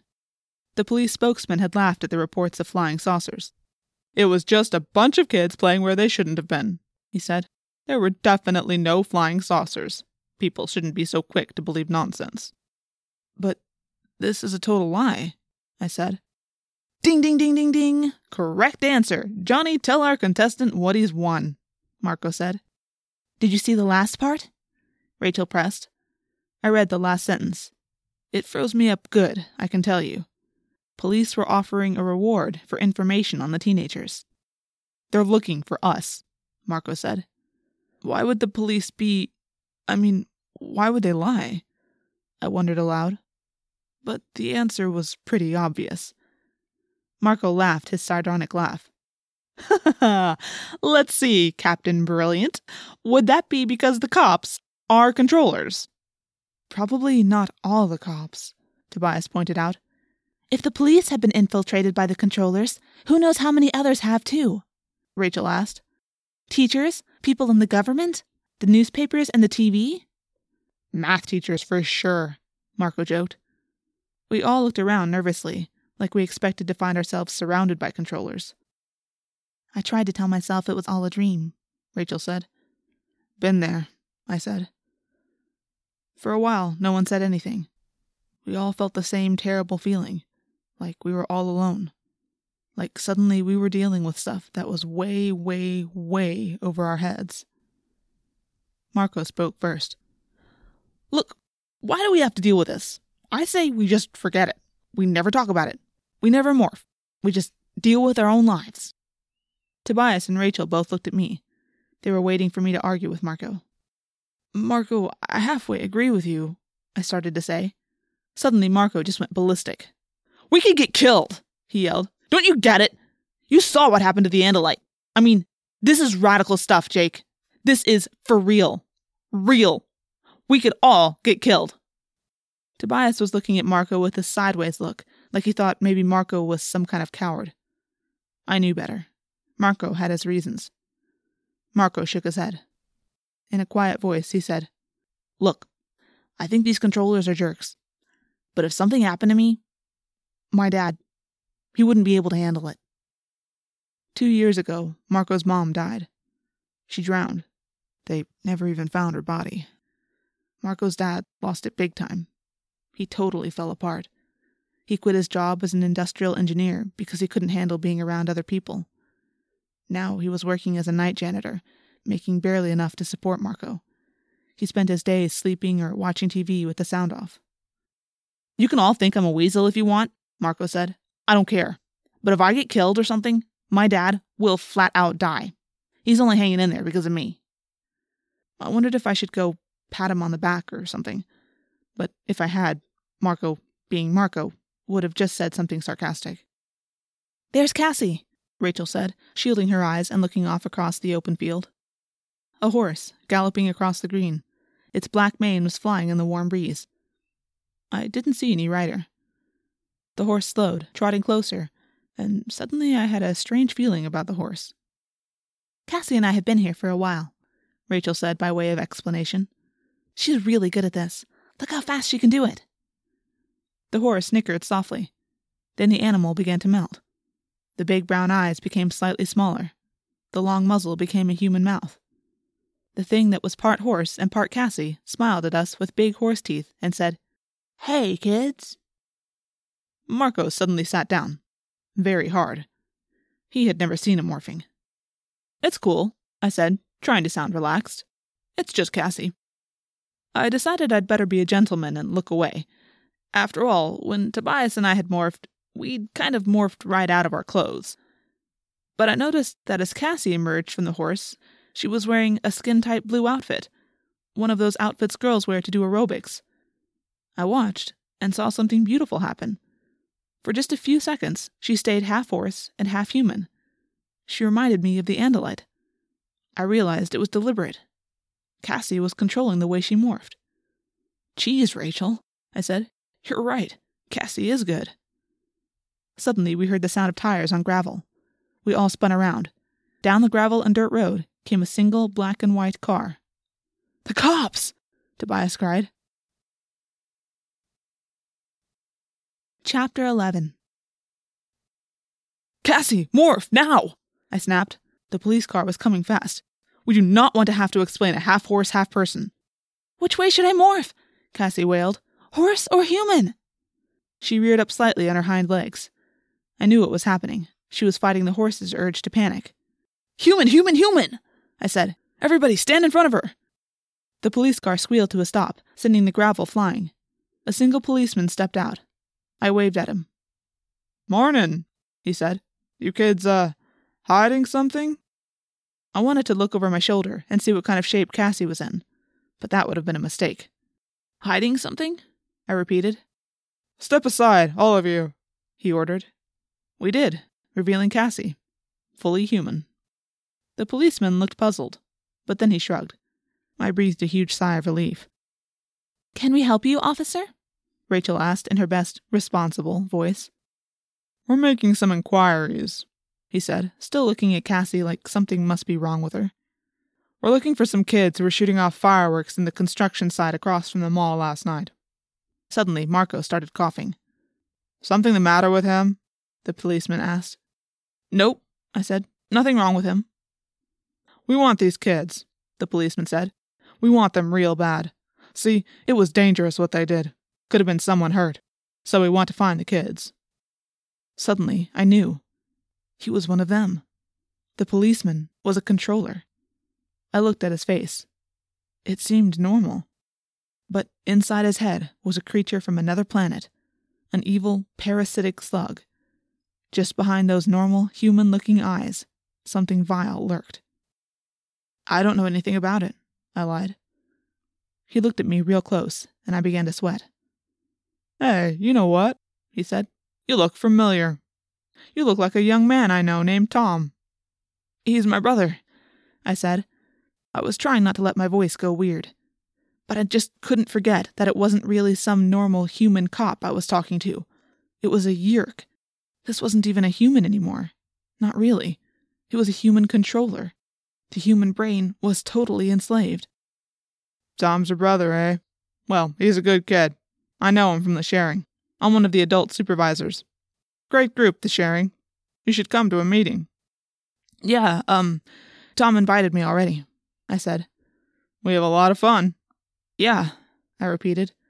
"Well, you call me if you hear anything about these kids in the construction site. I should warn you, they may come up with some wild story to conceal their guilt, but you're too smart to believe a bunch of crazy lies, aren't you?" "He's a regular genius," Marco said. Finally, the policeman took off. "Okay, rule number 1, Rachel announced firmly.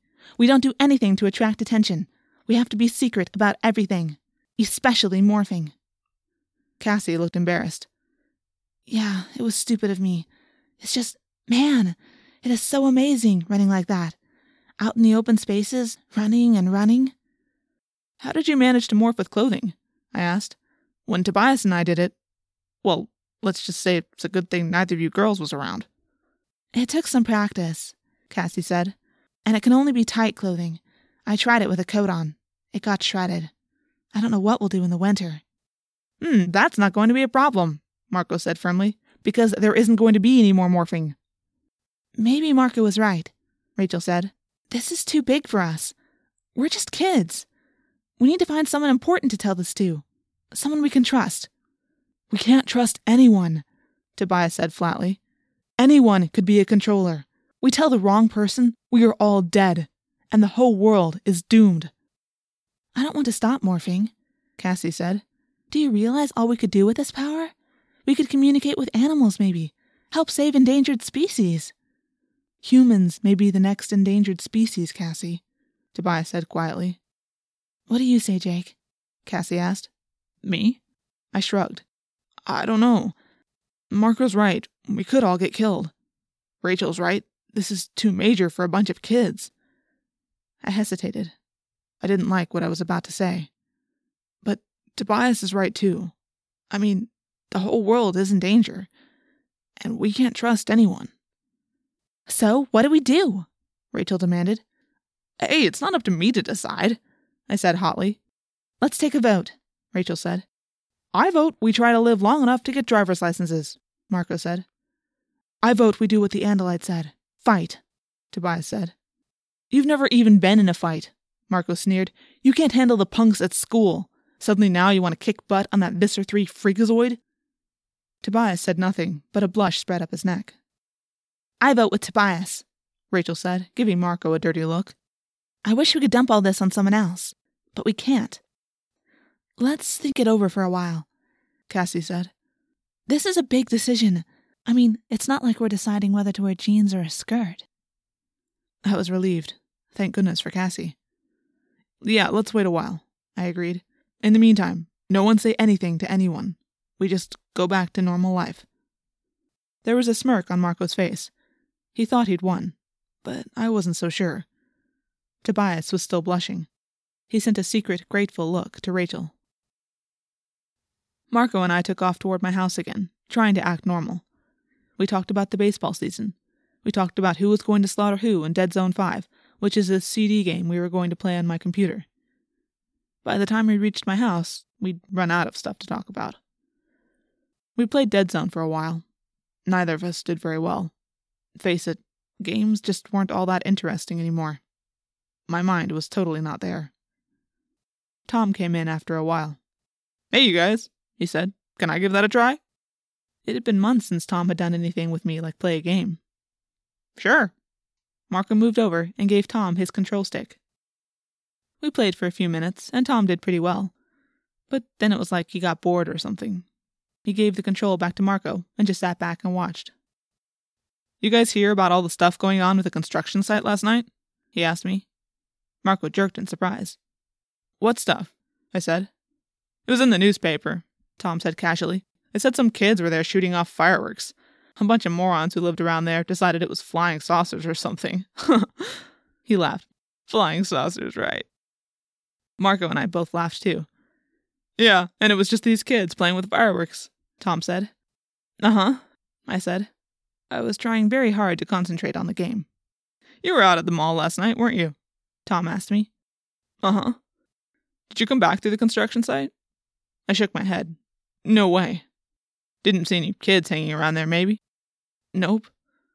It's not like I'd get them into trouble, Tom said. I mean, I think it's kind of cool.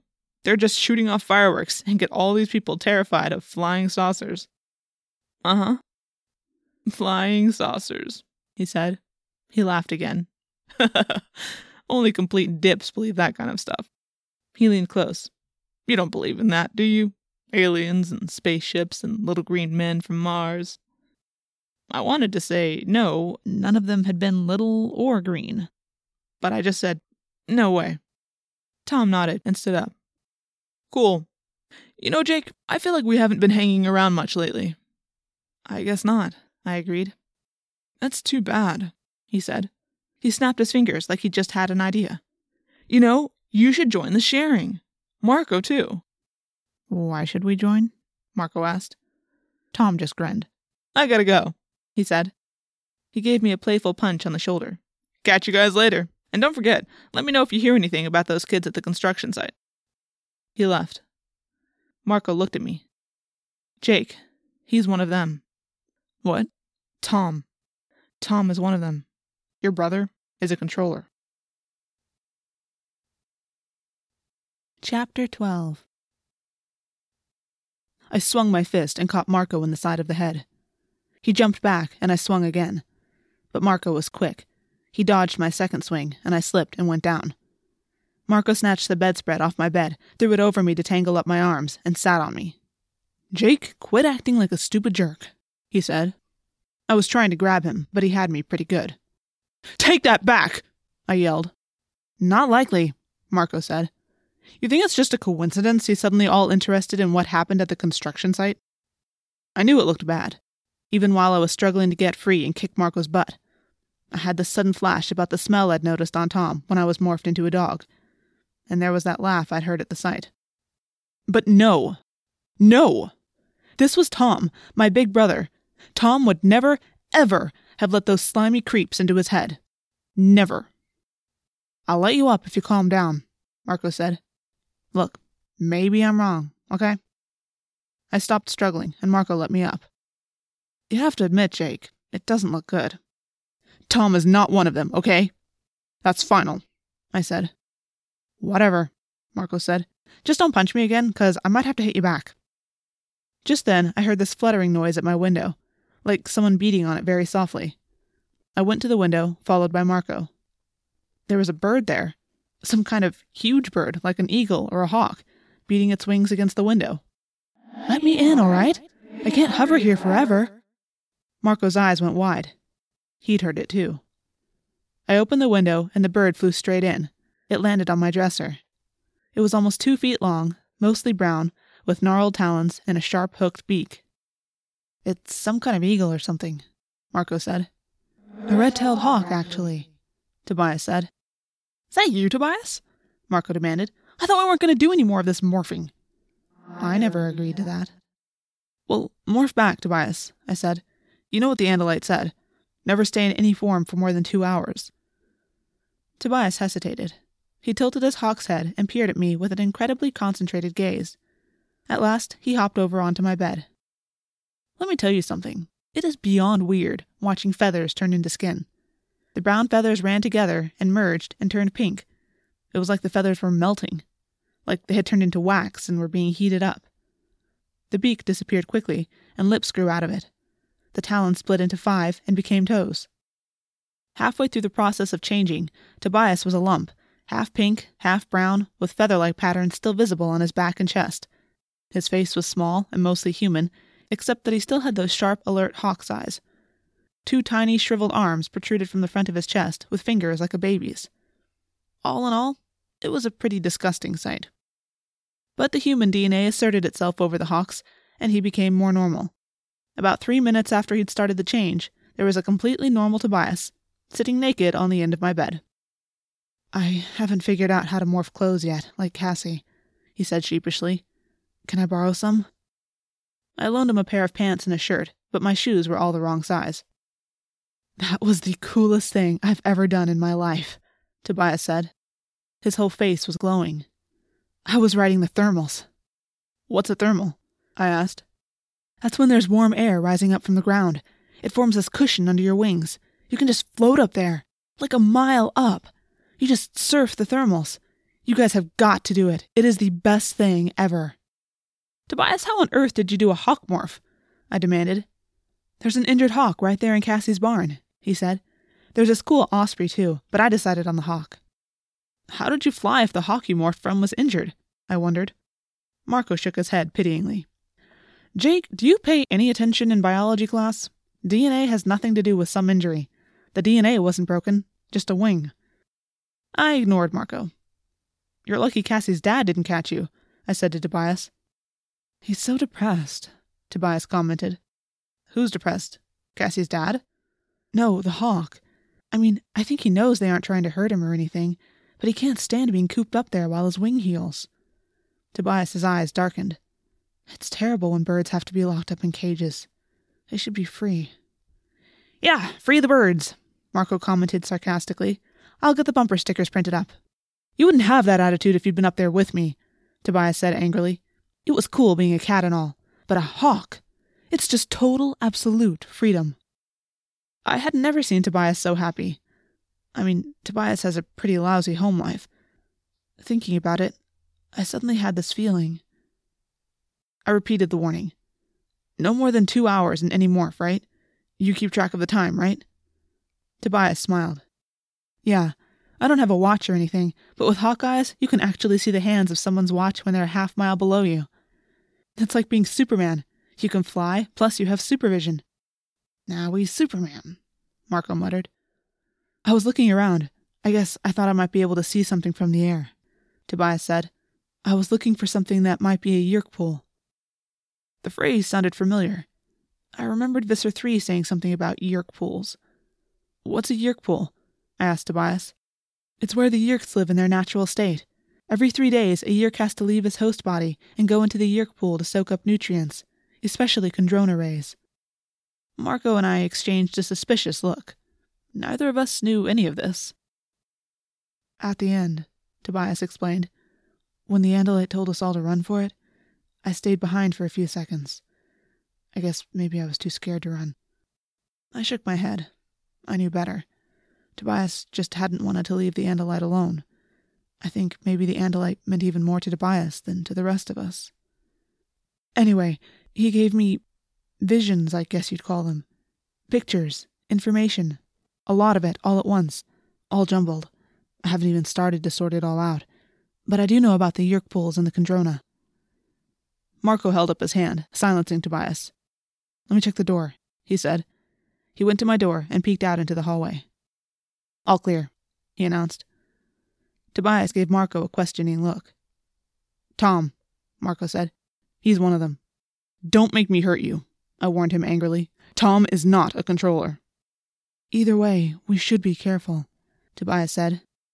He lowered his voice. The Kandrona is a device that produces Kandrona particles. See, it's like this little portable version of the Yeerk's own home sun. The Yeerks need Kandrona particles to live, like a human needs vitamins or whatever. The Kandrona particles are beamed from wherever the Kandrona is and concentrated in the Yeerk pool. Once every 3 days, every Yeerk has to leave his host and go into the pool. They soak up the particles and then they re-enter the host body. What does this have to do with you flying around playing Superman? I asked. Well, it seems dumb now, but I was thinking maybe I could see the Yeerk pool. He made a rueful smile. Saw a lot of swimming pools and some ponds. You get up there and you realize there are ponds and lakes and streams everywhere. But I didn't see anything special. And what if you found some Yeerk pool? Then what? Marco demanded. Then we'd blow it up, Tobias said. Wrong, Marco said. We decided not to get into this. No, we decided not to decide yet, I said. Well, I've decided, Tobias said. Suddenly the wimp is a hero, Marco sneered. This time Tobias didn't blush. Maybe I just found something worth fighting for, Marco. You don't even fight for yourself, Marco said. That was before, Tobias said softly. Before the Andalite. Before he died trying to save us. I can't let that go. I can't let him die for nothing. So whatever you guys decide, I'm going to fight. Chapter 13. We find the Yeerk pool, Tobias said, and when we do, we blow it up and kill every one of those evil slugs. I expected Marco to start yelling, but Marco was pretty smart. He could tell that Tobias had reached me with his talk about the Andalite, so he just smiled a little sneakily. Remember that cop today, the one who was so interested in finding whoever was at the construction site? The cop who was probably a controller? What about him? I said. Well, let's see. He invites you to join the sharing, and now along comes Tom, and suddenly he is very interested in whatever happened at the construction site. And guess what? Tom also invites you to join the sharing. Tobias nodded in agreement. Maybe the sharing is an organization for controllers. Marco smiled. He's my best friend and all, but sometimes Marco really makes me mad. We're pretty sure the cop is a controller, and I don't care what you say, Jake, I think Tom is too. So here's the deal. You want to get into this fight against the Yeerks? Marco asked me. Fine. Let's see how much you want to do it when it turns out it's your own brother you have to destroy. That stopped me cold. It's not exactly some video game, is it? Marco said. This is reality. You don't know anything about reality, Jake. Nothing bad has ever really happened to you. You have this perfect family. Like I used to have. His voice cracked a little. He never talked about his mom's death. I realized he was right. I didn't know about reality. Not the way reality had happened to Marco. And to Tobias. So maybe we just walk away from this, Marco said. Let someone else fight this fight. Sorry about the Andalite, but I've got enough death in my family. No, I said, surprising myself. The Andalite gave us this morphing power for a reason. It wasn't just for the fun of being a dog or a horse or a bird. He hoped we would fight. Then maybe Tom is the enemy, Marco said. Maybe it's your own brother you'll end up destroying. Yes, I said. My throat felt all tight. Maybe that's what will happen. Maybe not. But this is the first step to find out more. And I think maybe the way to do that is to check out this meeting of the sharing. Tonight. I'll call the others. Anyone wants to come, cool. You want to stay out of it, Marco? That's cool too. He hesitated. He sent Tobias an angry look. But he said, Okay, it's just a meeting, right? We go and see. I'm in for that. I called the others. Rachel agreed quickly. Cassie had to think about it for a little while, but she agreed too. I told Tom we were interested in attending the meeting. Me and Marco and Rachel and Cassie. We'd already decided Tobias would be there too, only in a different way. Tonight's a great meeting to come to, Tom said enthusiastically. We're having a bonfire on the beach. You know, hanging out, playing games and stuff. We played night volleyball, which is funny because half the time the guys can't even see the ball. It's great. It's the best organization. You'll love it. Listening to him, it sure didn't sound like the sharing was connected with the Yeerks. You couldn't really picture Visser 3 or a bunch of Taxons playing volleyball. I was thinking maybe we were all just nuts. The sharing was probably just like some new kind of co-ed Boy Scouts or something. It wasn't that far to the beach, so we decided not to drive there with Tom. We walked. Tobias walked partway with us, then he stepped behind a dark dune as we got close to the shore. A few minutes later, we saw a hawk take flight. There aren't many thermals at night, so we had to work to get altitude. But then I guess he found a decent enough updraft, because he soared up and away till he disappeared. I've got to try that, Cassie said. That looks wonderful. Yeah, I agreed. Ahead, the bonfire burned bright on the dark beach. People were all around it, playing, talking, eating. Kids from school. Adults. People I didn't know. Others I did. Were they all controllers? I wondered. How would I ever know? And was my own brother one of them? After about an hour of hanging out there on the beach, I was sure I was nuts. There was no way these guys were aliens. We played some volleyball, me and Tom together on one team. We ate the barbecue ribs they had. I mean, it was just like this normal, good time. The sand was still warm. The night air was chilly, but near the fire it was nice. Now you see why I enjoy this? Tom asked me. It's cool, I said. I looked around at all the people having fun. I didn't realize it was so much fun. Well, that's not all it is, Tom said. I mean, it's more than just fun. The sharing can do all kinds of things for you, once you're a full member. How do you get to be a full member? I asked. He smiled mysteriously. Oh, that will come later. First, you become an associate member. Later, the leaders will decide whether to ask you to become a full member. Once you become a full member, the world changes. At that moment, something weird happened. I was looking at Tom, and he was smiling at me. But then his face kind of twitched. His head started to pull to one side, like he was trying to shake his head, only he couldn't quite do it. For just a split second, there was a look in his eyes. Scared or something. He was looking right at me, and it was like some different person, some scared person, was looking out of those same eyes. Then he was back to normal. Or what looked like normal. I have to go for a while now, he said. The full members have a separate meeting. You guys stay here and have fun. Have some more of that barbecue. It's great, isn't it? With that, he was gone into the night. I felt like I had swallowed barbed wire. Marco and Cassie came over. They had just finished playing frisbee in the surf with some other kids. Marco was laughing. Okay, he said. I admit it. I was wrong. These are just normal people having a good time. And Tom is not a controller. I didn't know whether to laugh or cry. Marco was wrong. I knew what I had seen in Tom's eyes. He was trying to warn me.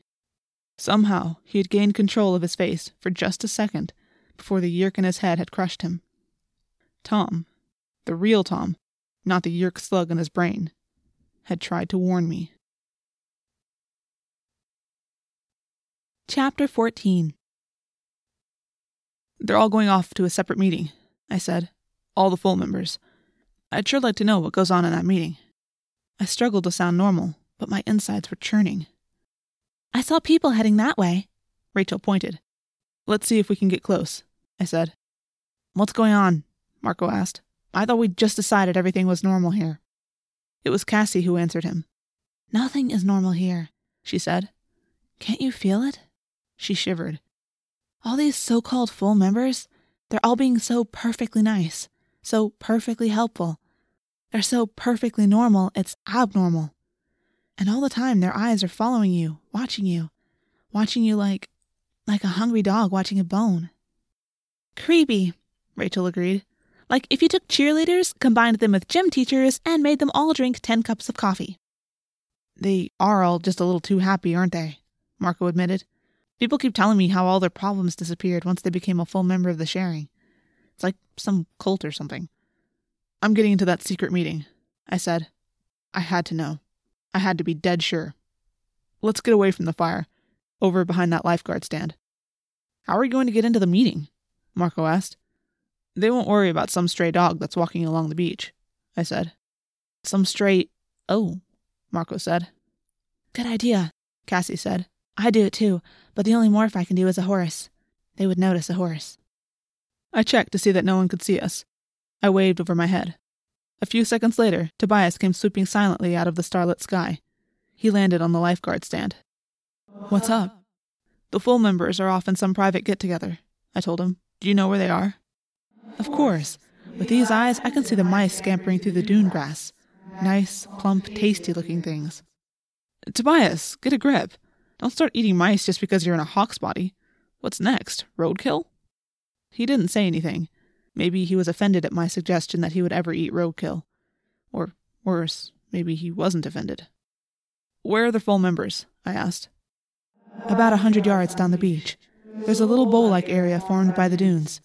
There are people posted all around, though, like guards. I nodded. Good job. Tobias, you've been in that body for more than an hour. You need to morph back.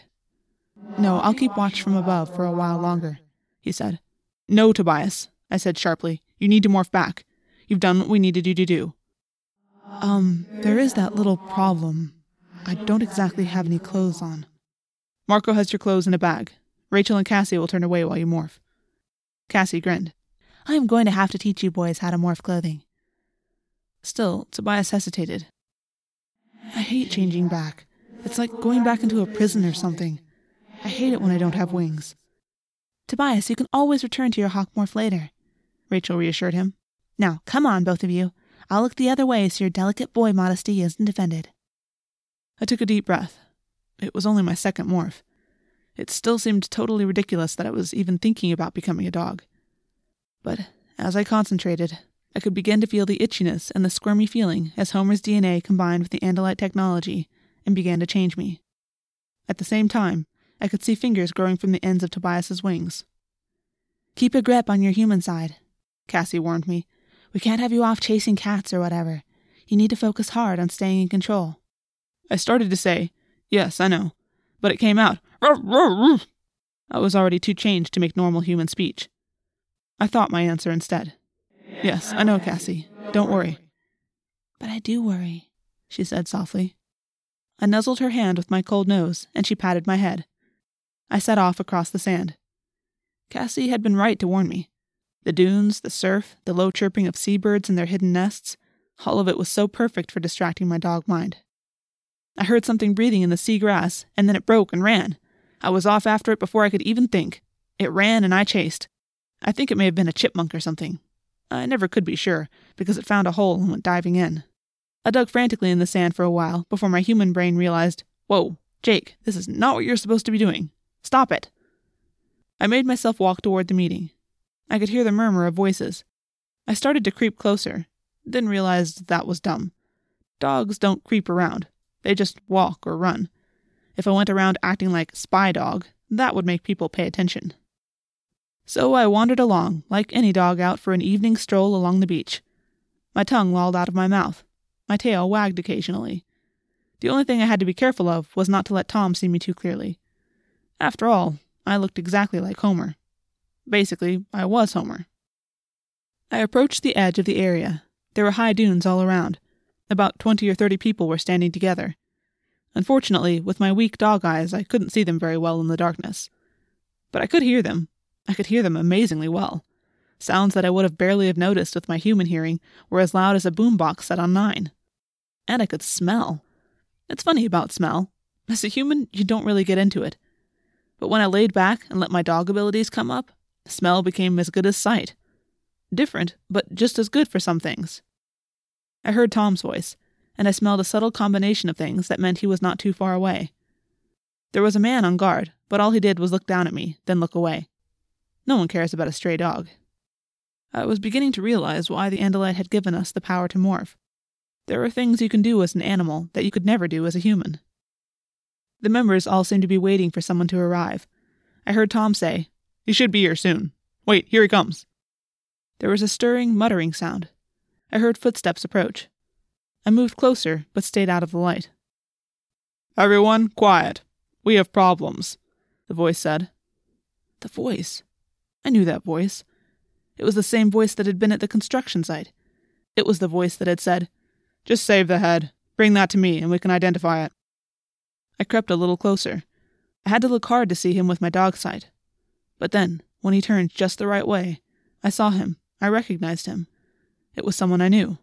Someone I saw every day at school. None other than Assistant Principal Chapman. My assistant principal was a controller. "Item 1. We still have not found the brats who were at the construction site," Chapman said. His voice was hard. "I want them found.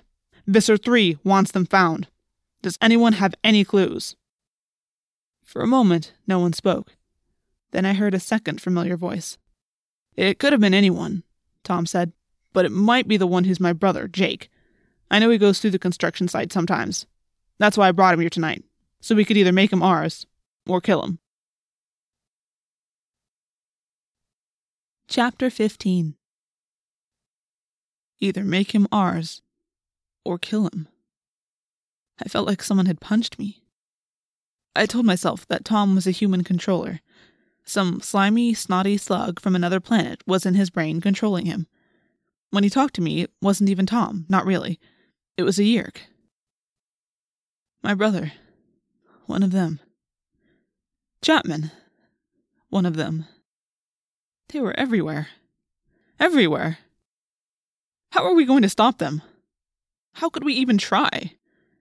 If they could take my own brother from me, if they could take Tom, then how was I going to be able to stop them? It was insane. Marco was right. I think if I had been fully human right then, despair would have just overpowered me. But dogs don't know about despair. It was Homer's simple, happy, hopeful mind that saved me. For a while, I just sort of let go and drifted into dog consciousness. I didn't want to think. I didn't want to be a human being. For a while, I just wandered around the dunes and smelled things. But I knew I had a job to do. After a while, I let go of the simple happiness of the dog and forced myself back into painful reality. I waited and listened some more to the meeting, but I was still so upset I didn't really track on a lot of what was being said. I just kept hearing it over and over in my head. Make him ours, or kill him. The one other thing that did stick in my mind was Tom discussing with some other guy, some other controller, the schedule for going to the Yeerk pool. He'd just been and was feeling good, he said.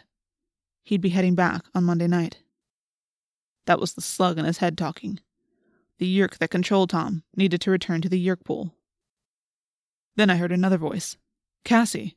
I slunk quickly around the back of the dune to get closer, but I could hear clearly.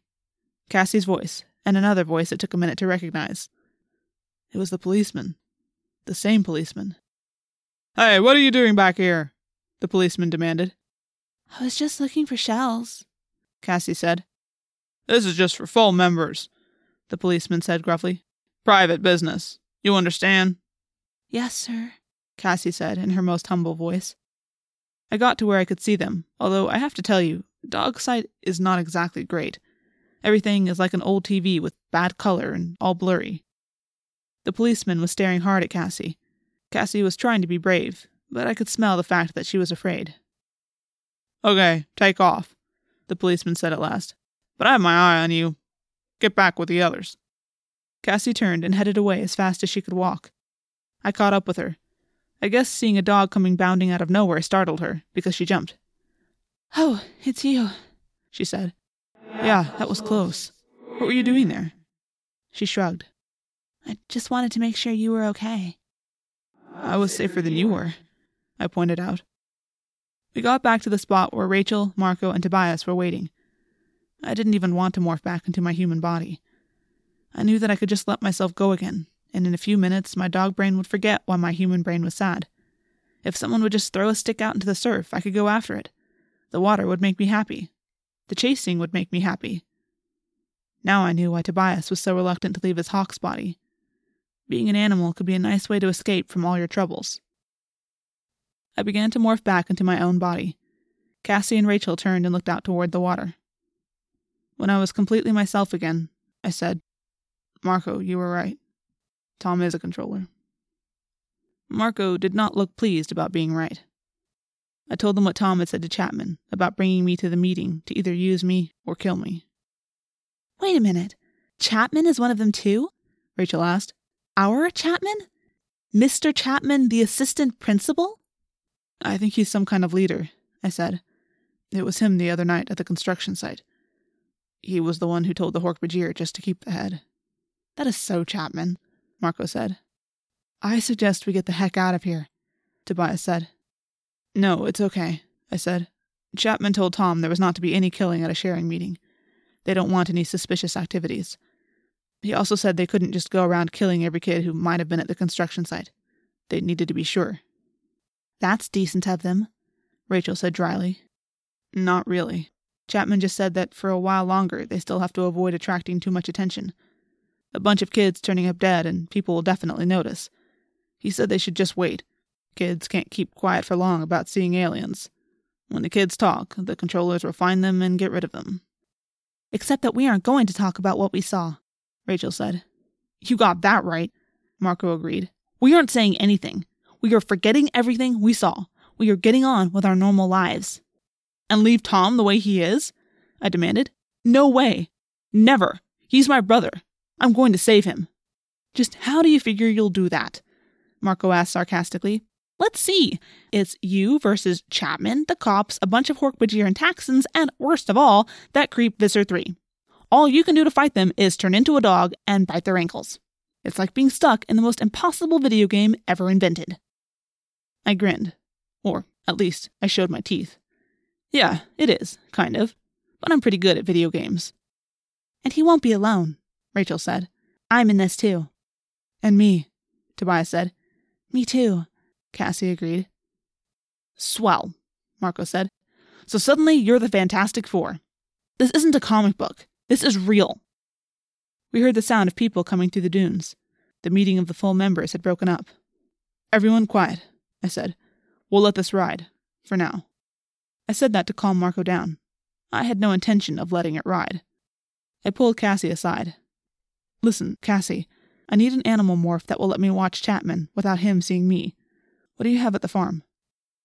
Cassie got quiet for a moment. "Let me think. We have a lot of injured birds, of course. We have the wolf with the broken leg. We have the wildcat with one eye." I waited while she went down the list of all the animals in the wildlife rehabilitation clinic. Suddenly, Cassie snapped her fingers. "I wonder, how small an animal do you think we can morph?" I shrugged. I had no idea. "I may have something in mind," she said. "It's not really in the clinic as a patient. It just sort of lives there. It's small. It can crawl up walls. It's fast if you need to get away. And I guess it can hear and see okay." Which is how I ended up in Cassie's barn later that night, crawling beneath cages full of sick buzzards and between a pair of jumpy deer, looking for lizards. Chapter 16. I did it Monday morning in my locker at school. I turned into a lizard. A green anole, to be exact. It's a member of the iguana family. Like you care. I waited till the bell rang for first period, which was English class. When everyone else was out of the hallway, I just climbed into my locker. I tried to act cool about it, just in case anyone was watching. The locker was about 2 inches shorter than me, so I had to crouch, and it was so tight I couldn't move. The only light was from the 3 small ventilation slits. I could hear my heart pounding in the cramped, dark space. I was afraid. It was one thing to turn into a dog. I mean, it's weird, it's strange, but it's also kind of cool. Dogs are cool animals. But lizards? I should have practiced, I muttered under my breath. I really should have practiced like Cassie said. I started to focus for the morphing. I remembered the way we had caught the lizard the night before last. We'd spotted it with a flashlight, and Cassie had put a bucket over it so it couldn't get away. It had been fairly creepy, just touching it to acquire its DNA pattern. Now I was going to become it.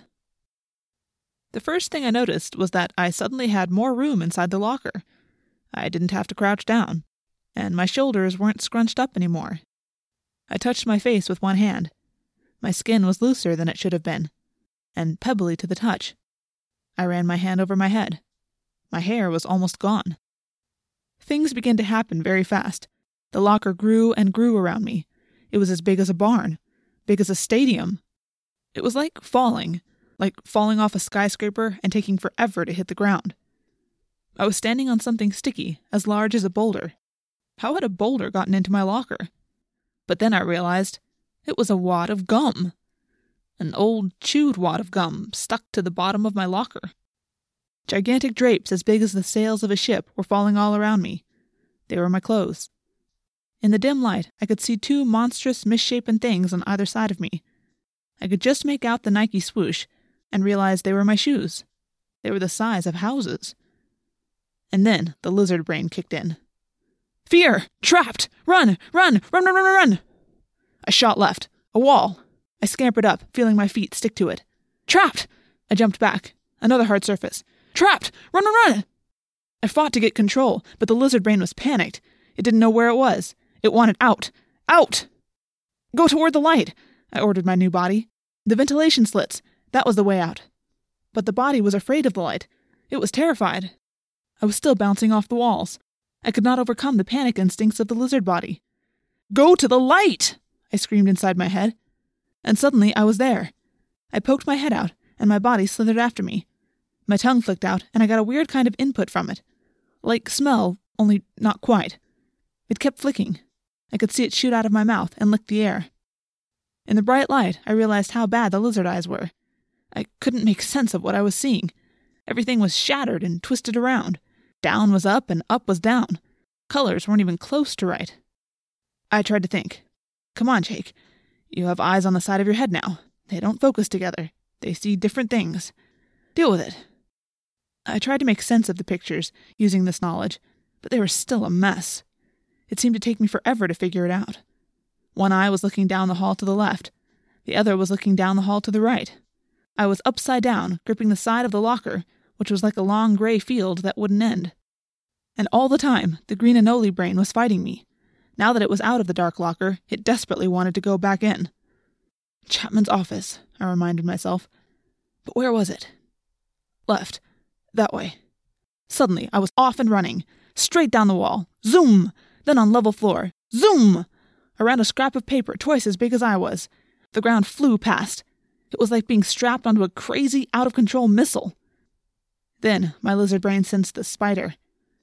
It was a strange thing, like I wasn't sure if I saw the spider, or heard it, or smelled it, or tasted it on my flicking lizard tongue, or just suddenly knew it was there.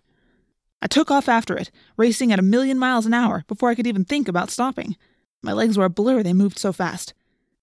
It probably wasn't a huge spider. Not if you were a great big human being.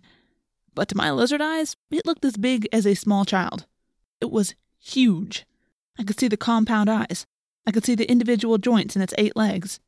I could see the clicking, awful mandibles. The spider ran. I ran after it. I was faster. No! I screamed inside my head. But too late. My head jerked forward, fast as a striking snake. My jaws snapped. And suddenly, the spider was in my mouth. I could feel it fighting. I could feel the spider's legs squirming and fighting to get out of my mouth. I tried to spit it out, but I couldn't.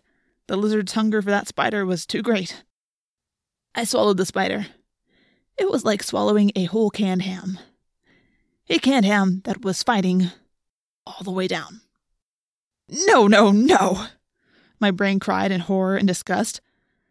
But at the same time, the lizard brain was pleased. I could feel it become slightly calmer. That does it, I told myself. I am out of this morph. I wanted out of that horrible little body. I didn't care who saw me. I was going to morph back to human shape. Marco was right. It was insane to get involved in this. Insane! I heard the ground shake. It was a noise like a giant stomping across the land. It was a giant. There was a huge shadow in the sky. It was like someone was trying to crush me by dropping an entire building on my head. The shoe came down. I scampered left. Another shoe. My tail! The shoe was on my tail! I was trapped! Chapter 17. In panic, I tried to run, but my tail was caught. Suddenly, I was free. How had that? I realized what had happened. My tail had snapped off. Looking back, I saw it, still trapped by the giant shoe. It squirmed as if it were still alive. It wiggled like a worm on a hook. The shoe lifted and flew through the air again. I shot up the side of the wall and froze in place. The giant had not seen me. It had not tried to stop me. It had been an accident. And now my tail... No, the lizard's tail. Ugh. The giant walked on, shaking the ground as it went. I focused one lizard eye on the figure. It was like trying to make sense out of one of those carnival fun mirrors. But even so, I was pretty sure it was Chapman. I watched him head down the hall, and with all my power, I ordered my lizard body to follow him. I tried not to think about the spider in my stomach, or the fact that it was still not completely dead. I tried not to think about the fact that part of my body was back on the floor, jerking like it was still alive. I just raced along after Chapman, because Chapman might reveal something that would help Tom. I planned to follow Chapman to his office. I'd hide under his desk and listen to him make phone calls. I figured sooner or later he might let something slip about the location of the Yeerk pool. Cassie and I had talked about it. She'd said it could take days of hiding in Chapman's office before we learned anything. Besides, we could only stay in a morph for 2 hours. And meanwhile, I would be skipping class. Sooner or later, I'd get in trouble over that. And the really funny thing is, when they catch you skipping class, you get sent to the assistant principal, Mr. Chapman. I could just imagine that scene. Sorry I skipped class, Mr. Chapman, but I've been in this lizard body, watching you because I know you're a controller and part of a giant alien conspiracy to take over the Earth. I would have laughed, only lizards can't laugh. So I just followed Chapman as he marched down the hall. Suddenly, he stopped. Were we at his office? I looked around as well as I could. It didn't look like the office. The spider gave a kick in my stomach. He opened a door. It swung right over me with a big rush of air. It went just above my head as I hugged the floor. I concentrated on making sense of the sights. Wait a minute. This was the janitor's closet, a mess of mops and buckets and cleaning solutions. What was Chapman doing? He went inside. I followed, careful to stay away from the high leather walls that were his shoes. I heard a loud click. He had locked the door behind him. It was a long way up from the floor, but I could more or less see him doing things to the sink faucet. I thought he grabbed one of the hooks they used to hang up the dirty mop heads. I was pretty sure he twisted it because I could hear a squeaking sound. And to my total and complete amazement, the wall opened. There was a doorway where the wall had been. Strange smells and stranger sounds wafted up from inside the doorway. Chapman stepped through. There were stairs just inside, heading down into a purple-lit pit. From far away, as if it had come from 100 miles down, I heard a faint sound. It was a scream of fear and despair. A human voice, crying out in the darkness of that horrible place. "No!" the voice moaned. "No!" I knew what that scream meant. I knew what was happening. Somewhere down there, a human being was feeling the Yeerk slug slither inside its brain. Somewhere down there, a human being was being turned into a mindless slave of the Yeerks. Chapman headed down the stairs. The door closed behind him. I had found the Yeerk pool. It was right under my school. Chapter 18. Screams, I said. Human screams. They sounded far off, but that's what they were. My friends looked at me, all but Marco, who looked away. It was that same afternoon, right after school. We'd gone to the mall. We figured it was the best way not to look suspicious. No one thinks there's anything weird about kids hanging together at the mall. We were at a table in the food court, sharing some nachos. Ever since eating the spider, I'd had a desire to consume lots of junk food to help me forget. You were a lizard at the time, Marco pointed out. Who knows what you heard? I know, I said. I can't stand the thought of what's happening to people down there, Cassie said. She shuddered. It's sickening. We have to do something, Rachel said. Yeah, let's rush right down there, Marco said. Then it can be us screaming. I realized I had lost my appetite for nachos. Marco, you can't just ignore what's going on, Rachel said. Sure I can, he said. All I have to do is remind myself that, hey, guess what? I don't want to die. That's it then? Rachel demanded, outraged. Just whatever is best for Marco? I don't think Marco is being selfish, Cassie said. Just the opposite. He's thinking about his father, about what would happen to his dad if Marco... He's not the only one who's got people to worry about, Rachel said. I have a family. We all do. Not me, Tobias said softly. He smiled a sad, crooked smile. It's true. No one gives a rat's rear about me. I do, Rachel said. I was surprised to hear her say that. Rachel isn't exactly sentimental. Look, I said, I'm not asking anyone else to go with me, but I don't have a choice. I heard that scream today, and I know Tom is going down there tonight. He's my brother. I have to try and save him. I held out my hands, helpless. I have to do it. For Tom. I'll go with you, Tobias said, for the Andalite. There's no one else who can do anything to stop the Yeerks, Rachel said. I'm scared to death just thinking about it. But I'm there. Marco looked sick. He gave me a dirty look. He shook his head. This is bad, he said. This is so bad. If it wasn't for Tom, I'd walk away. Look, Marco, you don't have to, I started to say. Oh, shut up, he snapped. You're my best friend, you jerk. Like I'm going to let you go face all this alone? I'm in. I'm in to rescue Tom.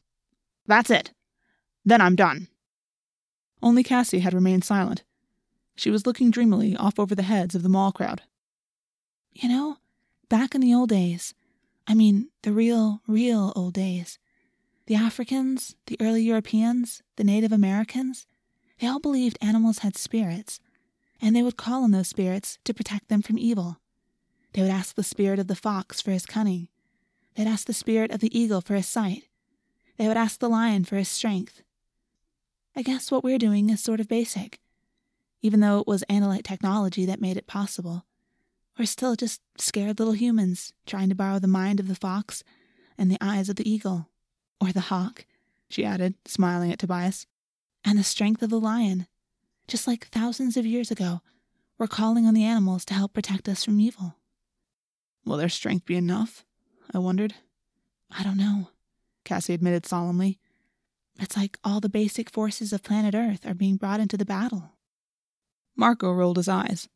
Nice story, Cassie, but we're 5 normal kids, up against the Yeerks. If it was a football game, who would you bet on? We're toast. Don't be so sure, Cassie said. We're fighting for Mother Earth. She has some tricks up her sleeves. Good grief, Marco said. Let's all go buy Birkenstocks and go hug some trees. We all laughed, including Cassie. Cassie is right about one thing, Rachel said seriously. The only thing we have going for us is this animal morphing thing. And so far, the only morphs we've acquired are a cat, a bird, a dog, a horse, and a lizard. I think we need a little more firepower, We should head for the gardens. We need to acquire more DNA from some animals that are not going to be easy to acquire. I nodded. Yeah, I don't think the hawk, horse, and lizard team is going to impress the Yeerks. Rachel's right. I think we have to head to the gardens. We need to get some help from Mother Earth's toughest children. I looked to Cassie. Can you get us in? I can get in free, she said. You guys will have to pay, but I can use my mom's employee discount, so it'll be cheaper. Oh, I'm sure we could talk them into letting us in for nothing, Marco said. Just tell them we're the Animorphs. Tell them we're what? Rachel asked. Idiot teenagers with a death wish, Marco said. Animorphs. I tried the word out. It sounded okay. Chapter 19. We left straight from the mall, hopping a bus out to the gardens, which is clear across the city. On the way, I tried to catch up on my homework. I had missed a lot of classes that day, so I borrowed class notes from my friends. Rachel kept perfect notes. Tobias had terrible notes with all kinds of little drawings in the margins. It took a while before I could figure out what they were. They were buildings and people and cars, the way they looked from high up in the sky. I don't really need to go in, Tobias said as we pooled our limited cash to buy tickets. I'm happy with just my Hawkmorph. I don't want to be anything else. I think that's a mistake, Rachel said. Our one real weapon is the power to morph. We should acquire as many useful morphs as we can. What kind of animal morphs are going to be able to deal with Visser 3 when he turns into that big monster that ate the Andalite? I asked. There was nothing in this zoo, or any other, that was going to kick that big monster's butt. Marco winked. Fleas? No one can kill fleas. We'll itch him to death. I had to smile. So now you're suddenly Mr. Hopeful? No, I'm just so scared I'm getting weird, he said. I haven't done this morphing stuff. You guys all have. I'm not even a full-fledged Animorph yet. I'm still normal. I still feel normal, Cassie said. She looked troubled. Cassie, you can turn into a horse, Marco said. Very few normal kids can do that. It's different for Jake, turning into a lizard. He's always been a reptile. I took a good-natured swing at Marco, but he dodged it. It was cool having Marco with us, even if he was giddy. It took a half an hour to reach the main gate of the gardens. I climbed down off the bus, feeling nervous. Not at all like I usually felt going there. I mean, the gardens is just about my favorite place to go, normally. But normally I'm not going there to get personal with dangerous animals. The main part of the gardens is rides. They have all the usual stuff, like roller coasters, which are my personal favorite, and Ferris wheels and water slides. But they also have an animal part, which is like a zoo, only cooler. They do dolphin shows, and there's this whole section where you can get close to some of the safer animals. And this monkey habitat they have is like a whole monkey city, practically. Anyway, if I were an animal, and I had to be in a zoo, I'd want to be there. Cassie led us to the main building, which holds all kinds of exhibits. It has everything but the really big animals that need lots of space. Those animals are farther out, mostly, in big grassy habitats that look like parks. Parks with walls and moats and fences around them. The main building is supposed to be like a rainforest, I guess. It's where they keep animals that need to be warm all the time. There's a pathway that winds around with tall tropical trees overhead, with bushes here and there between the exhibits. Some of the exhibits are tiny, and some are really big, like the area they have for otters. It has a waterfall and a water slide for the otters to play in. We were near the otter habitat when Cassie stopped. Okay, now everyone stay together and try not to be too suspicious looking, she said. I'm taking you inside. Inside where? Marco asked. Well, the way it works is, there are walkways behind all these exhibits. That's how they feed the animals and give them meds or whatever. Meds or medicines. Sorry. She pointed to an inconspicuous doorway. Anyway, we can go in through there. It was an odd change from outside to inside. 1 minute, we were in this fake rainforest. The next minute, we were in what looked like a hallway at school. Only the smell was worse. Kind of damp and moldy and musty. More like the boys' locker room. Okay, look. If any staff people stop us, the story is we're here to see my mom, Cassie said. Of course, it's so late in the afternoon she won't be here. I hope. Because if she finds out I've been dragging 4 of my friends around back here, well, I can't be saving the world from alien invaders if I'm grounded.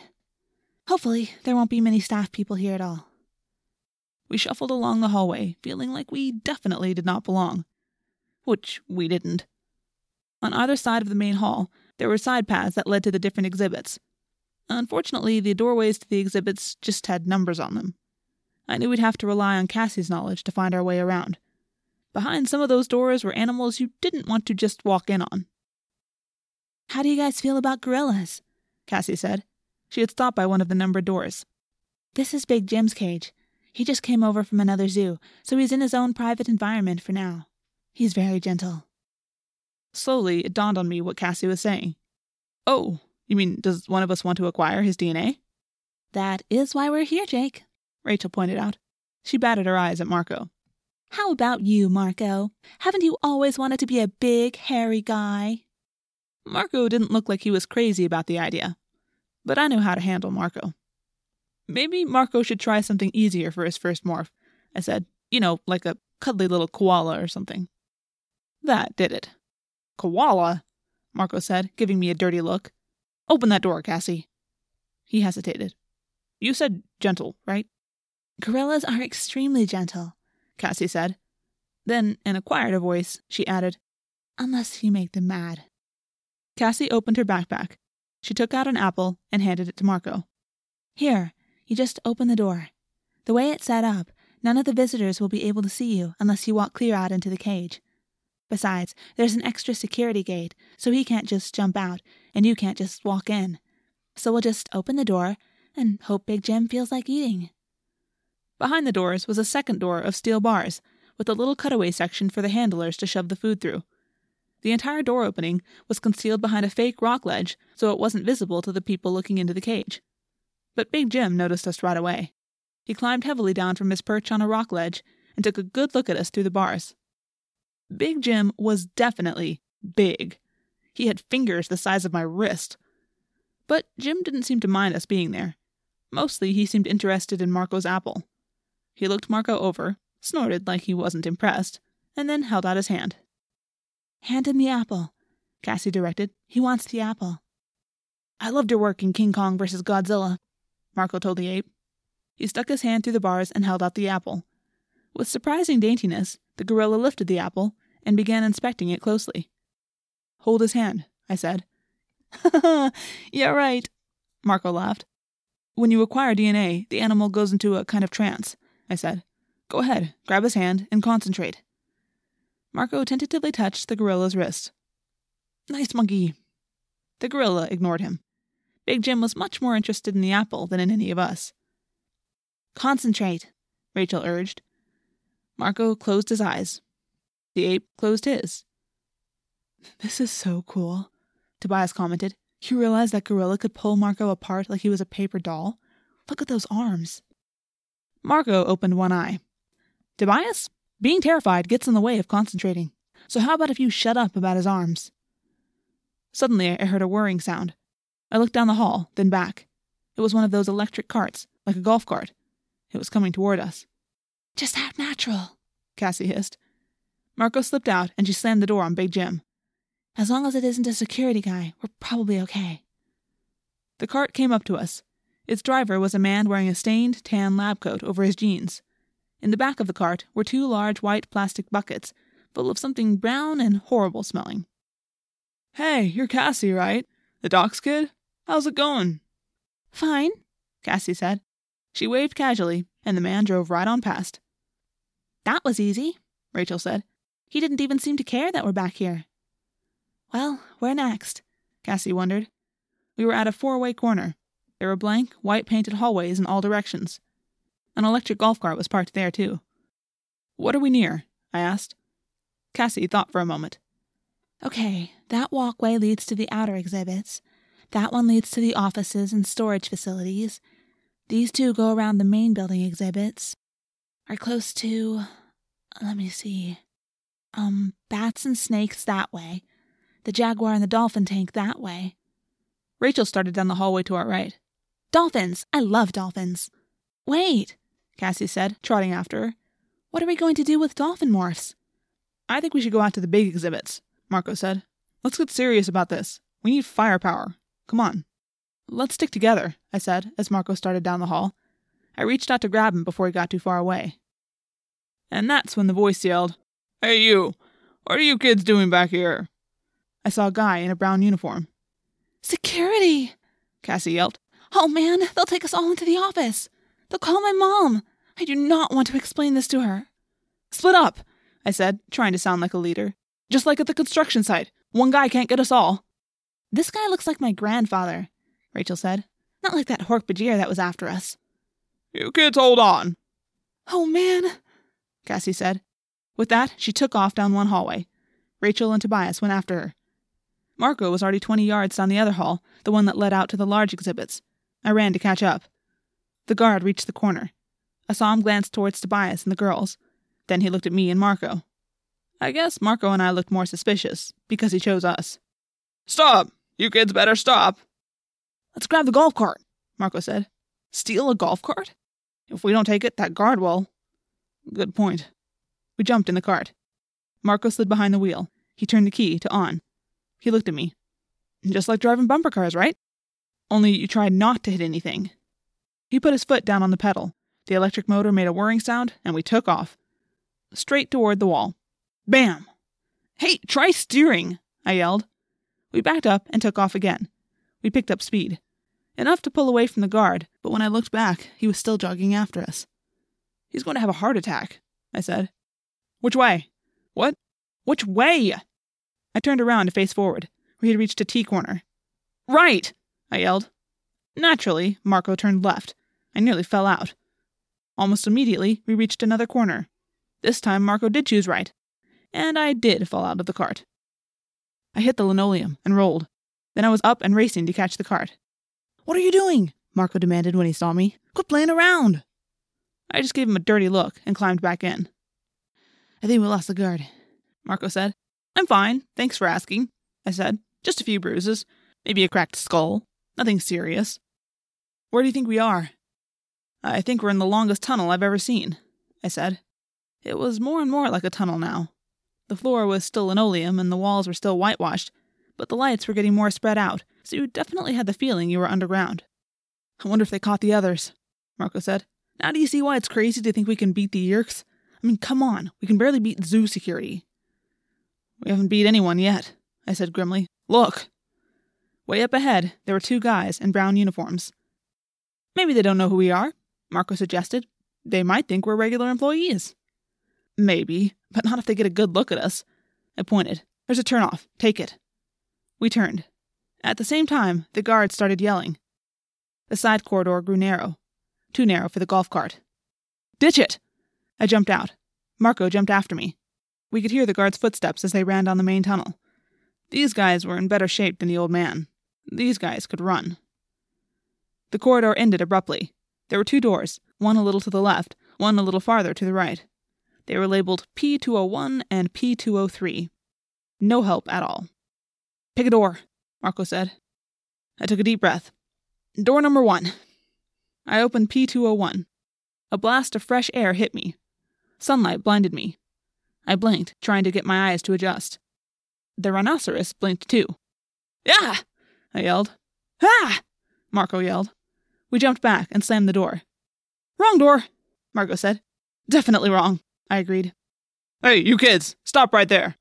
The guards were just at the end of the corridor. Gotta try door number 2, I said. Do it!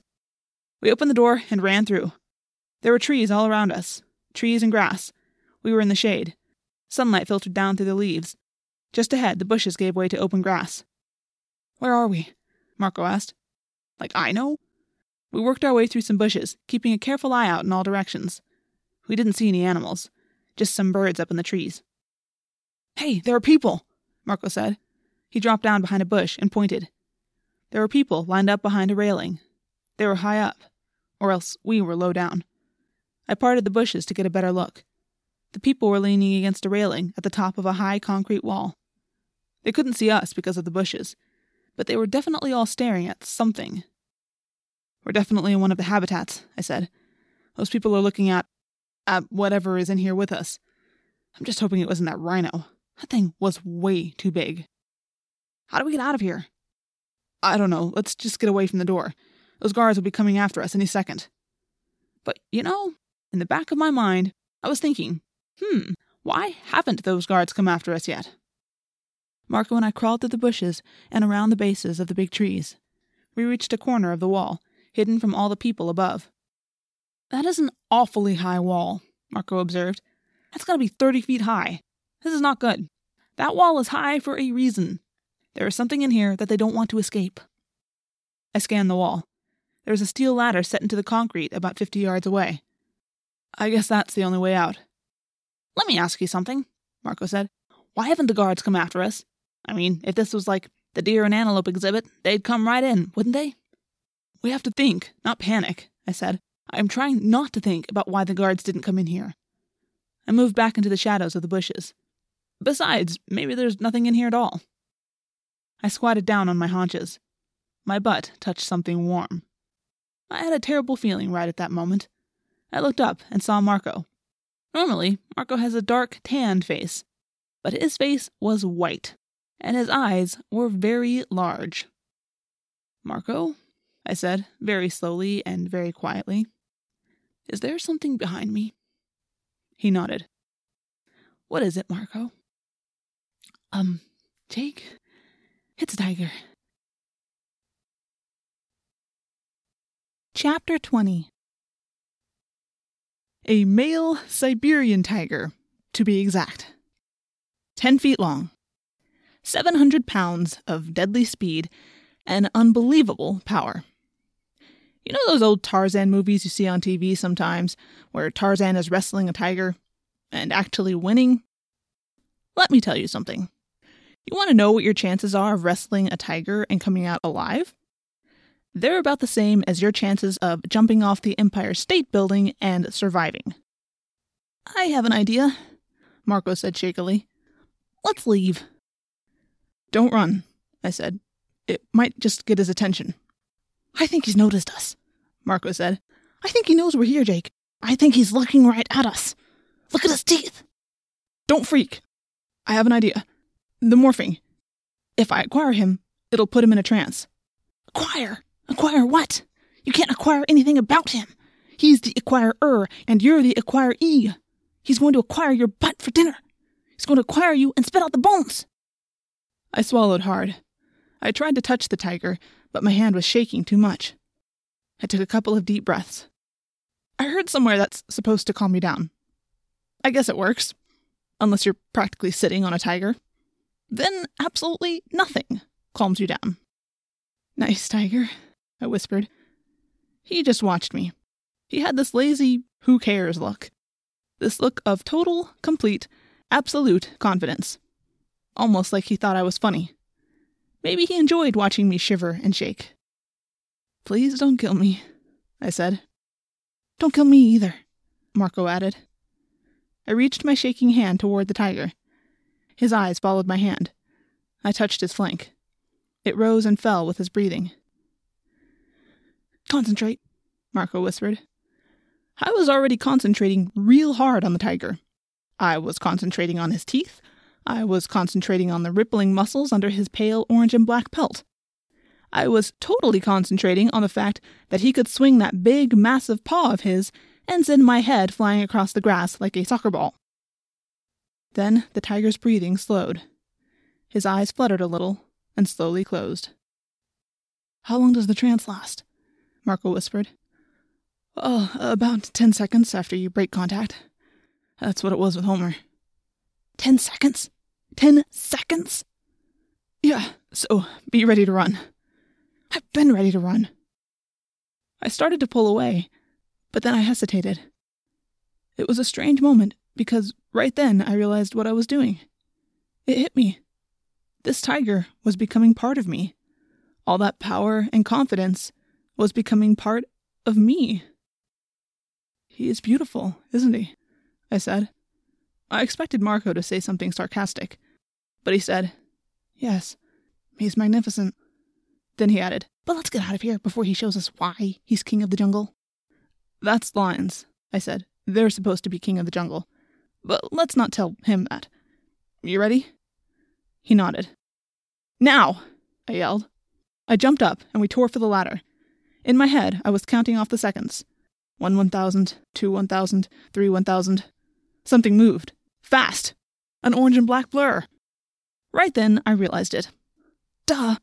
There was more than one tiger in the habitat. I heard screams coming from the spectators above. I guess they could see us now that we were out of the bushes. Marco leaped and grabbed the rungs of the ladder. He scrambled up.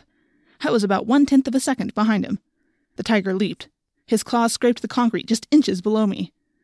And then he let out a roar that made the rungs of the ladder vibrate in my hands.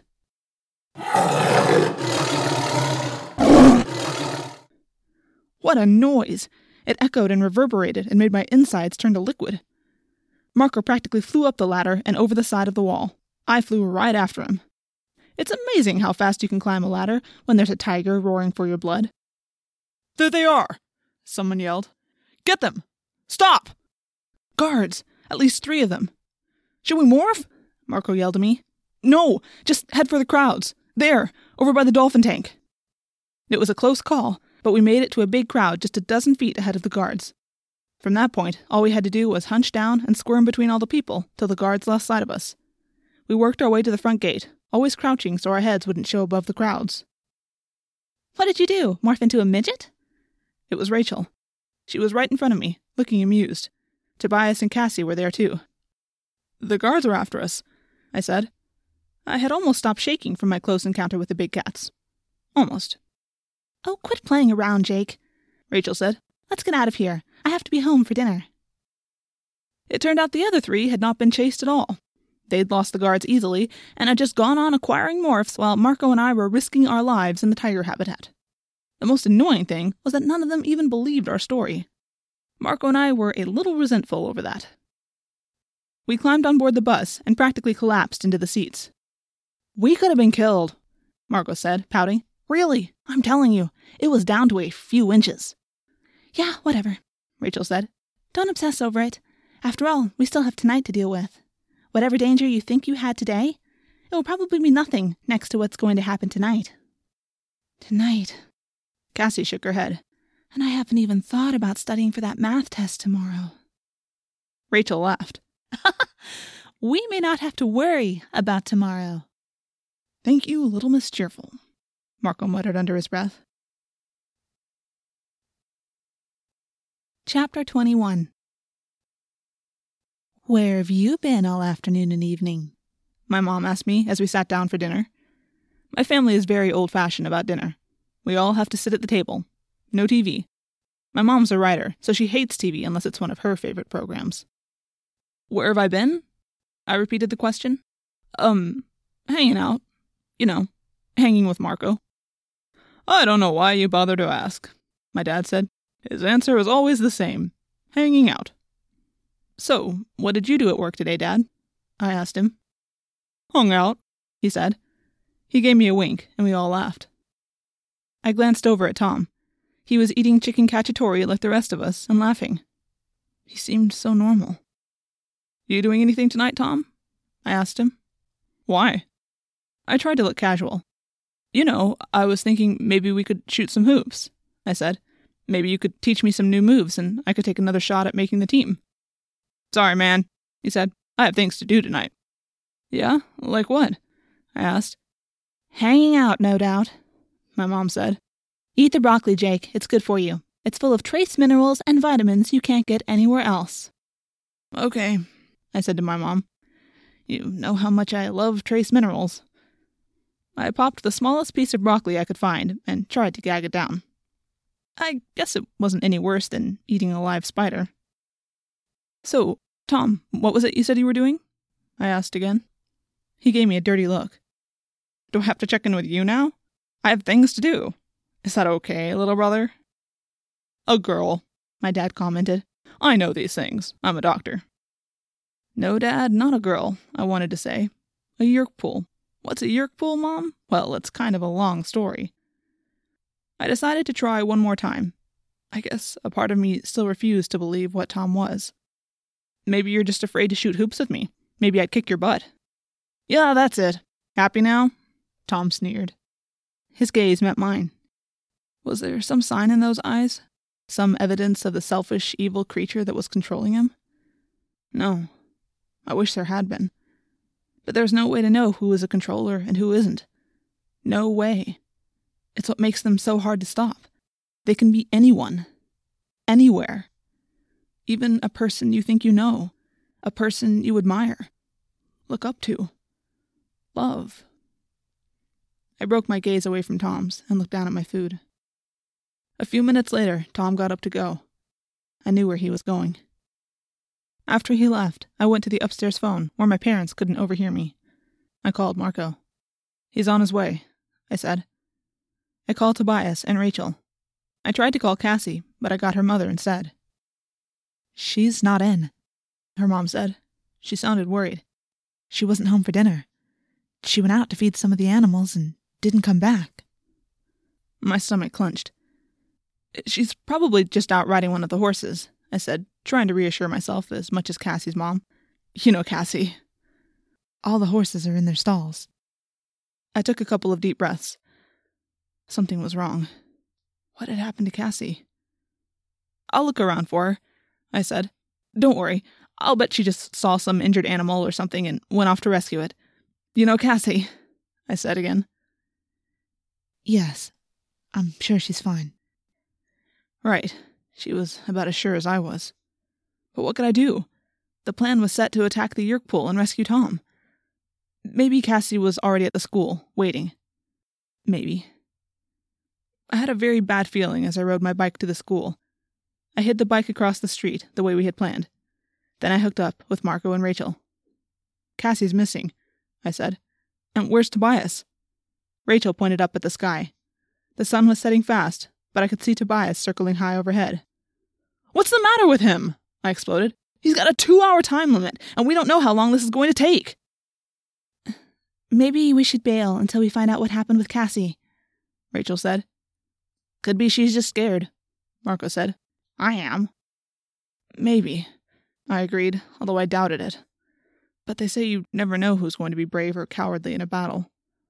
I just hoped I wasn't a coward. The truth was, my mouth was already dry and my heart was already pounding. We hadn't even done anything yet. Tobias swooped down and perched on Rachel's shoulder. It surprised me a little. Why would Tobias perch on Rachel's shoulder? And she didn't seem at all annoyed. She rubbed her head against him a little. "Are we doing this or not?" Tobias asked. This was not starting off right at all. The bad feeling in my stomach was just getting worse. Cassie missing. Tobias already morphed.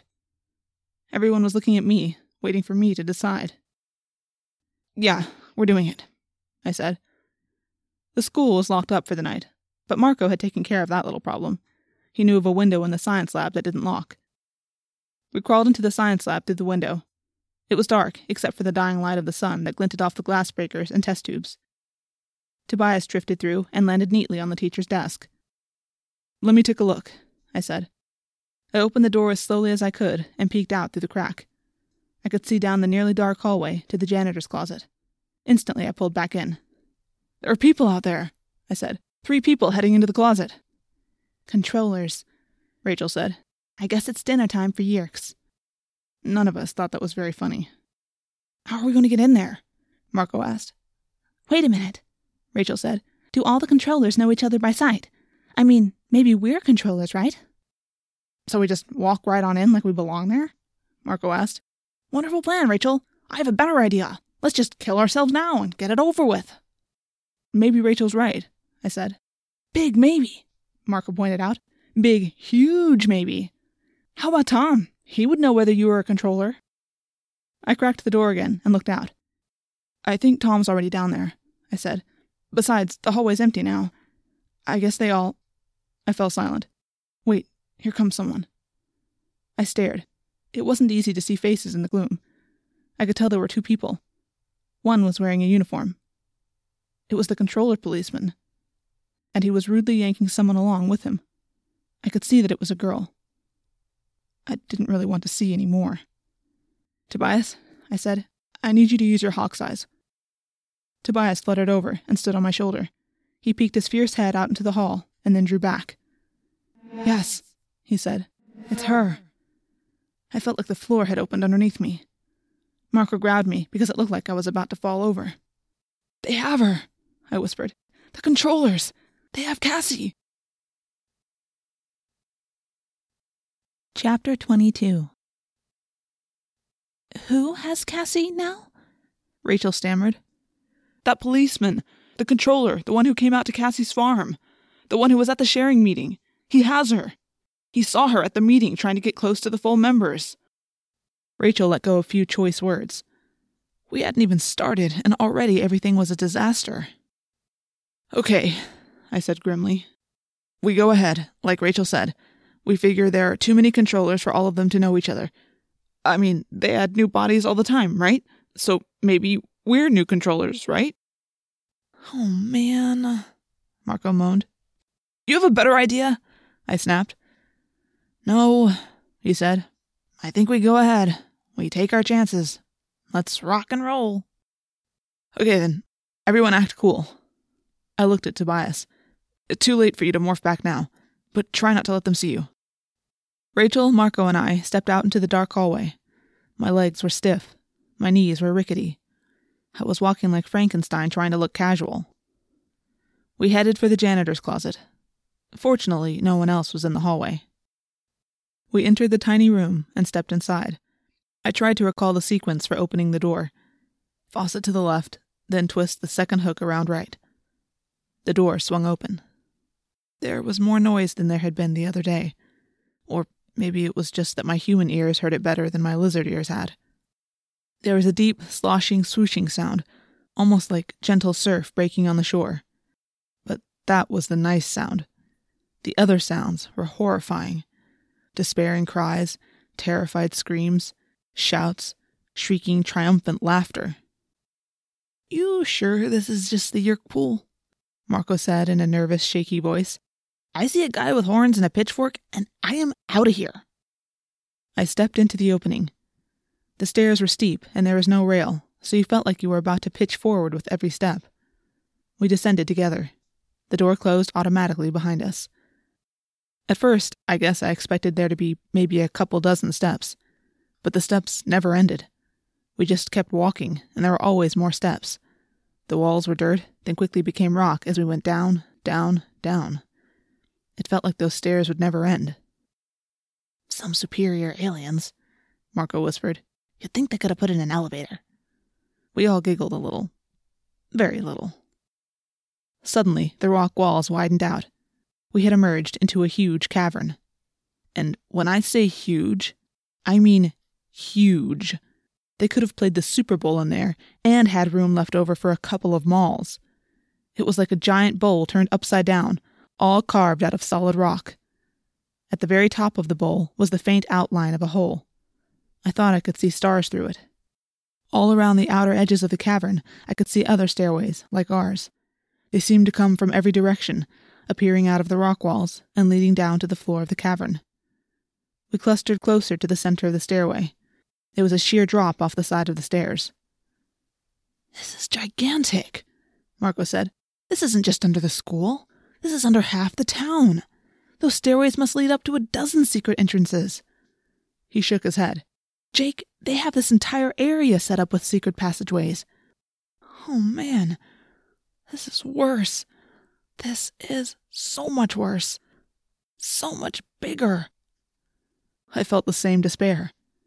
We were fools. This wasn't some little group of alien bad guys we were dealing with.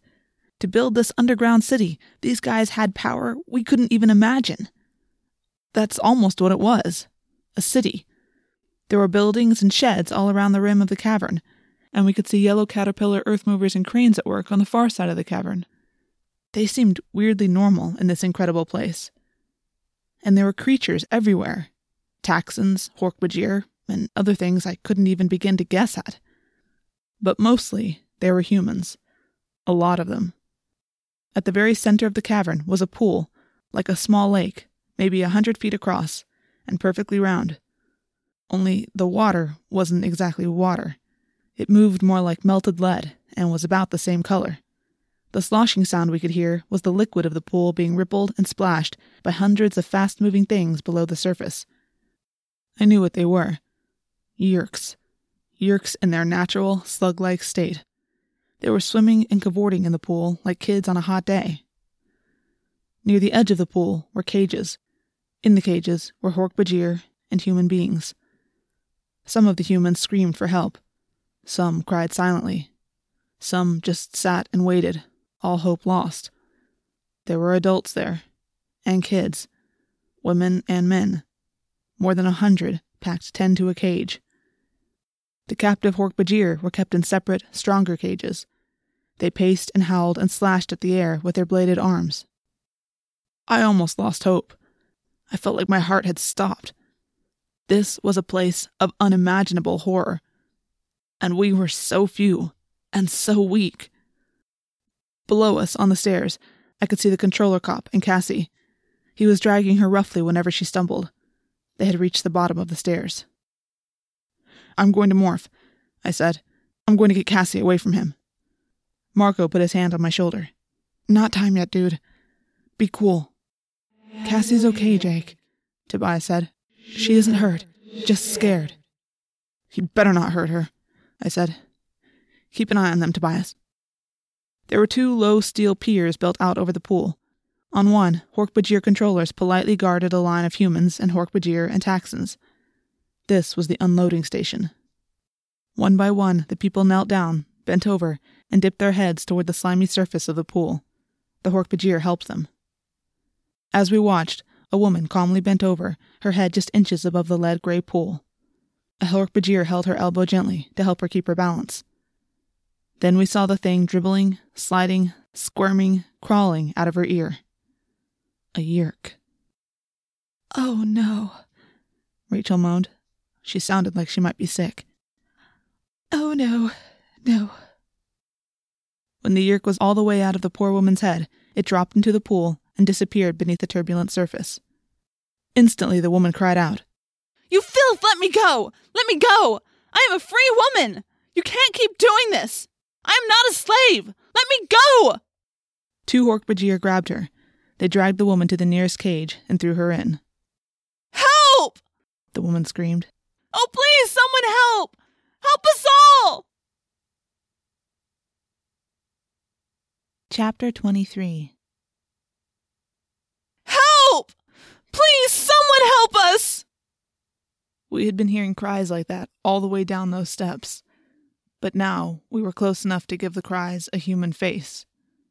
It cut straight to my soul. There was a second steel pier. That was the loading station. There, the host bodies were dragged from their holding cages to have the Yeerks re-enter their heads. It was a pretty basic process. They grabbed the hosts, whether human or Hork-Bajir, and forced their heads down into the pool. The people sometimes fought and screamed, and sometimes just cried. But they always lost. When their heads were yanked back up out of the pool, we could see the slugs still slithering into their ears. After a few minutes, they would become calm again, as the Yeerks regained control. Then, off they went, once more slaves of the Yeerks. It was a horrible assembly line, from the unloading pier, to the holding cages, to the infestation pier. They moved the poor victims through at a pretty speedy rate. But there was another area we could only now see. There, humans and Hork-Bajir waited on comfortable chairs, sipping drinks and actually watching TV. Taxxons squirmed around like gigantic spiny maggots. I heard the faint sound of a television set. I was sure I could hear laughter from the humans. They were watching the show and having a good laugh. "Those are the voluntary hosts," Tobias said. "Collaborators." "What are you talking about?" I demanded. "You remember what the Andalite told us. Many humans and Hork-Bajir are voluntary hosts," Tobias replied. "The Yeerks persuade them to let them take over." "I can't believe that," Rachel said.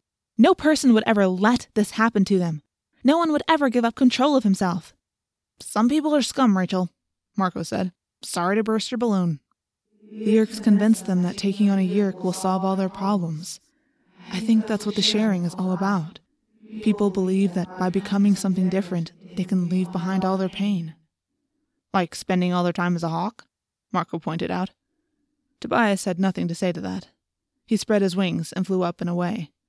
"Tobias, come back!" I called to him. "We have to get moving," Rachel said. "We've been standing here staring for too long." She looked at Marco. "Don't be a jerk to Tobias, okay? We need everyone." Tobias came swooping back toward us. "Cassie," he said. "She's on the pier. The infestation pier. They're going to turn her into a host. With my normal human eyes, I couldn't see that well in the purple gloom. I could just make out the cop's uniform and the small shape beside him. "Do you see Tom?" I asked Tobias. In answer, he flapped his powerful wings and gained altitude. I saw him high over the pool. Then he came back toward us in a power dive. "I see him," he said. I hesitated before asking. I wasn't sure I wanted to know the answer. "Is he in the cages, or is he voluntary?" "He's in a cage," Tobias said. "He's yelling his brains out at the Hork-Bajir guards." Yes! I knew Tom would never have gone voluntarily. I knew they must have taken him kicking and punching. "Cassie is getting near the end of the pier," Tobias warned. "We only have a few minutes before they infest her." It was time. We were at the bottom of the steps. We ran over to hide behind a storage shed of some kind. Marco pulled me around the corner, drawing me close so that I could hear him whisper. "Look, before we do this, there's one thing, Jake. You have to promise me." I knew what he was going to say. "If I have to die, okay. But don't let them take me. Don't let them put one of those things in my head." "It'll be okay." "You!" a voice yelled. A human voice. "You two! Who are you?" I spun around. A man. Just one man. But beside him, flanking him, was a big Hork-Bajir, looking suspicious. And on the other side, a Taxxon. Somehow, the man hadn't seen Rachel. She was just around the corner of the building. But he had seen Marco and me talking. I guess it hadn't looked quite right to him. "Us?" Marco asked. "Who are we? Hey, who are you?" "Take them," the man ordered.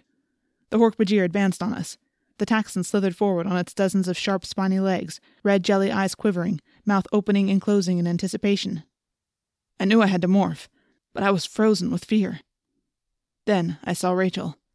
She had gotten around behind the controllers, and she was getting very, very large.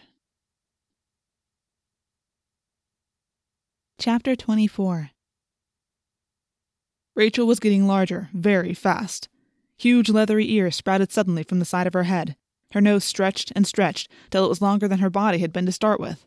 Her arms and legs were as big as tree trunks, and from her mouth grew 2 enormous, curved teeth. My cousin Rachel now stood almost 13 feet high and weighed about 14,000 pounds. The weird thing was, I was happy about all this. "Ha ha!" I heard Rachel's triumphant laugh. "I did it!" The Hork-Bajir and the Taxxon came closer. Rachel began twitching her little ropey tail. Her front legs pawed the dirt floor of the cavern. She raised her massive head and stuck out her 3-foot-long tusks. The Taxxon was the first to notice her with his all-around red jelly eyes, but I guess he didn't know how to react. Rachel charged. 1 minute she was standing there, and the next minute she was barreling forward like an out-of-control 18-wheeler. The Hork-Bajir was fast. He spun around and slashed at her trunk with his elbow blade. Too little, too late. Rachel was moving, and no little flesh wound was going to stop her. "Puny little nothing!" Rachel cried, outraged. "You attack me?" The Hork-Bajir went down, crushed under her monstrous feet. He bellowed, but Rachel's trumpeting was louder. The Taxxon tried to run. It turns out Taxxons can move when they want to. It also turns out elephants are faster than you think. They can be very fast. Rachel's foot caught the Taxxon's back end. The needle legs collapsed, cracking like broken twigs. Yellow goo oozed from the popped flesh of the big worm. She just kept rolling over him, leaving behind a big, extremely disgusting pile of goo. The foul smell of the squash Taxxon nearly knocked me out. The human was still just standing there. He said, "An elephant?" Like he couldn't even think about it being real. Rachel wrapped her trunk around his middle.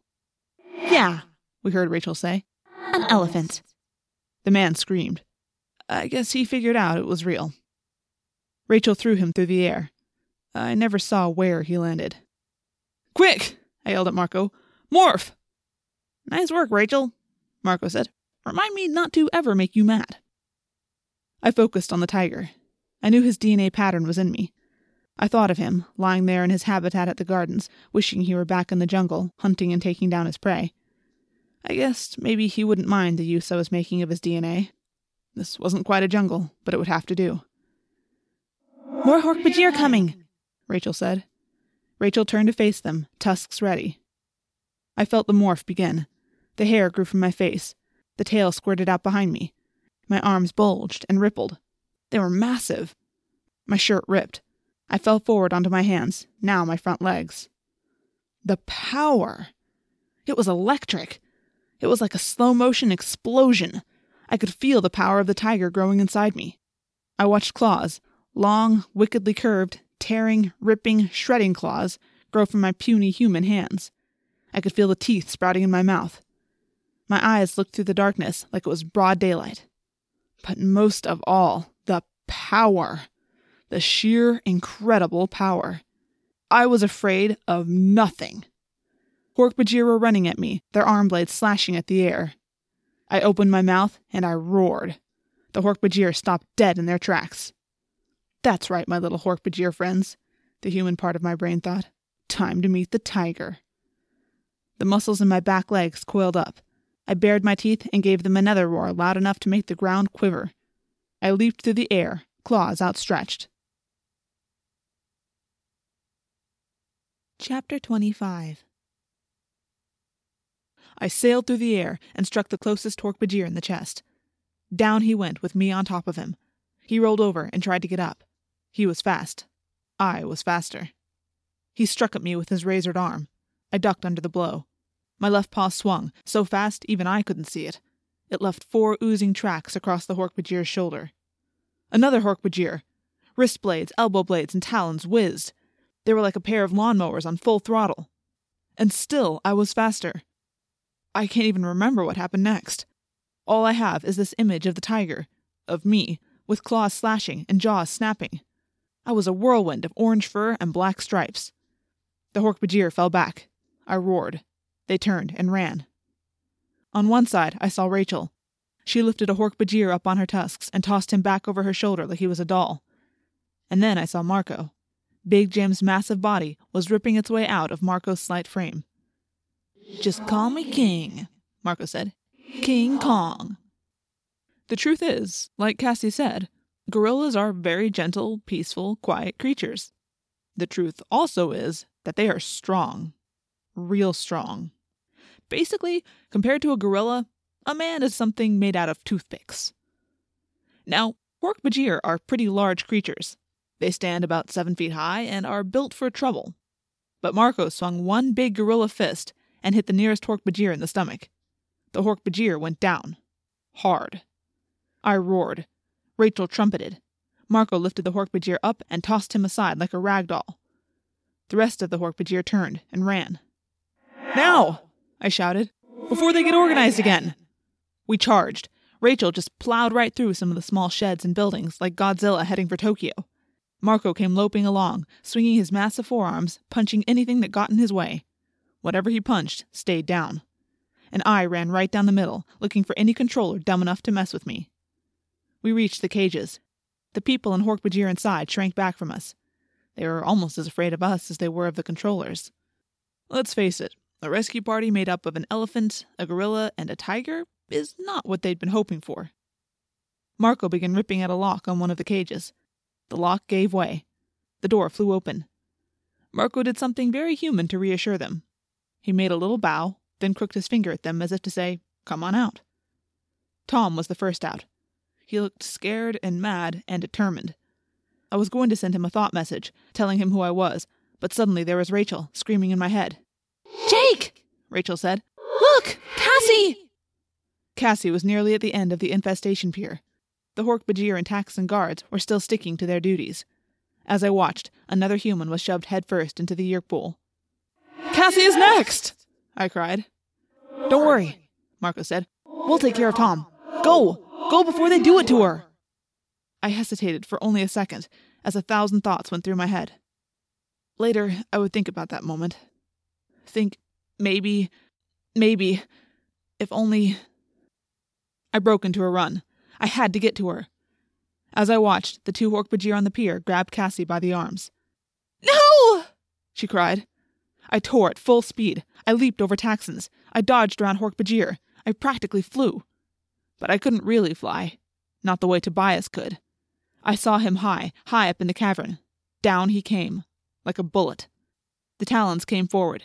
Tobias hit the first Hork-Bajir at about 50 miles an hour. He swooped away, leaving the alien clutching at the slimy mess where his eyes used to be. That was all Cassie needed. She broke away and ran back down the pier.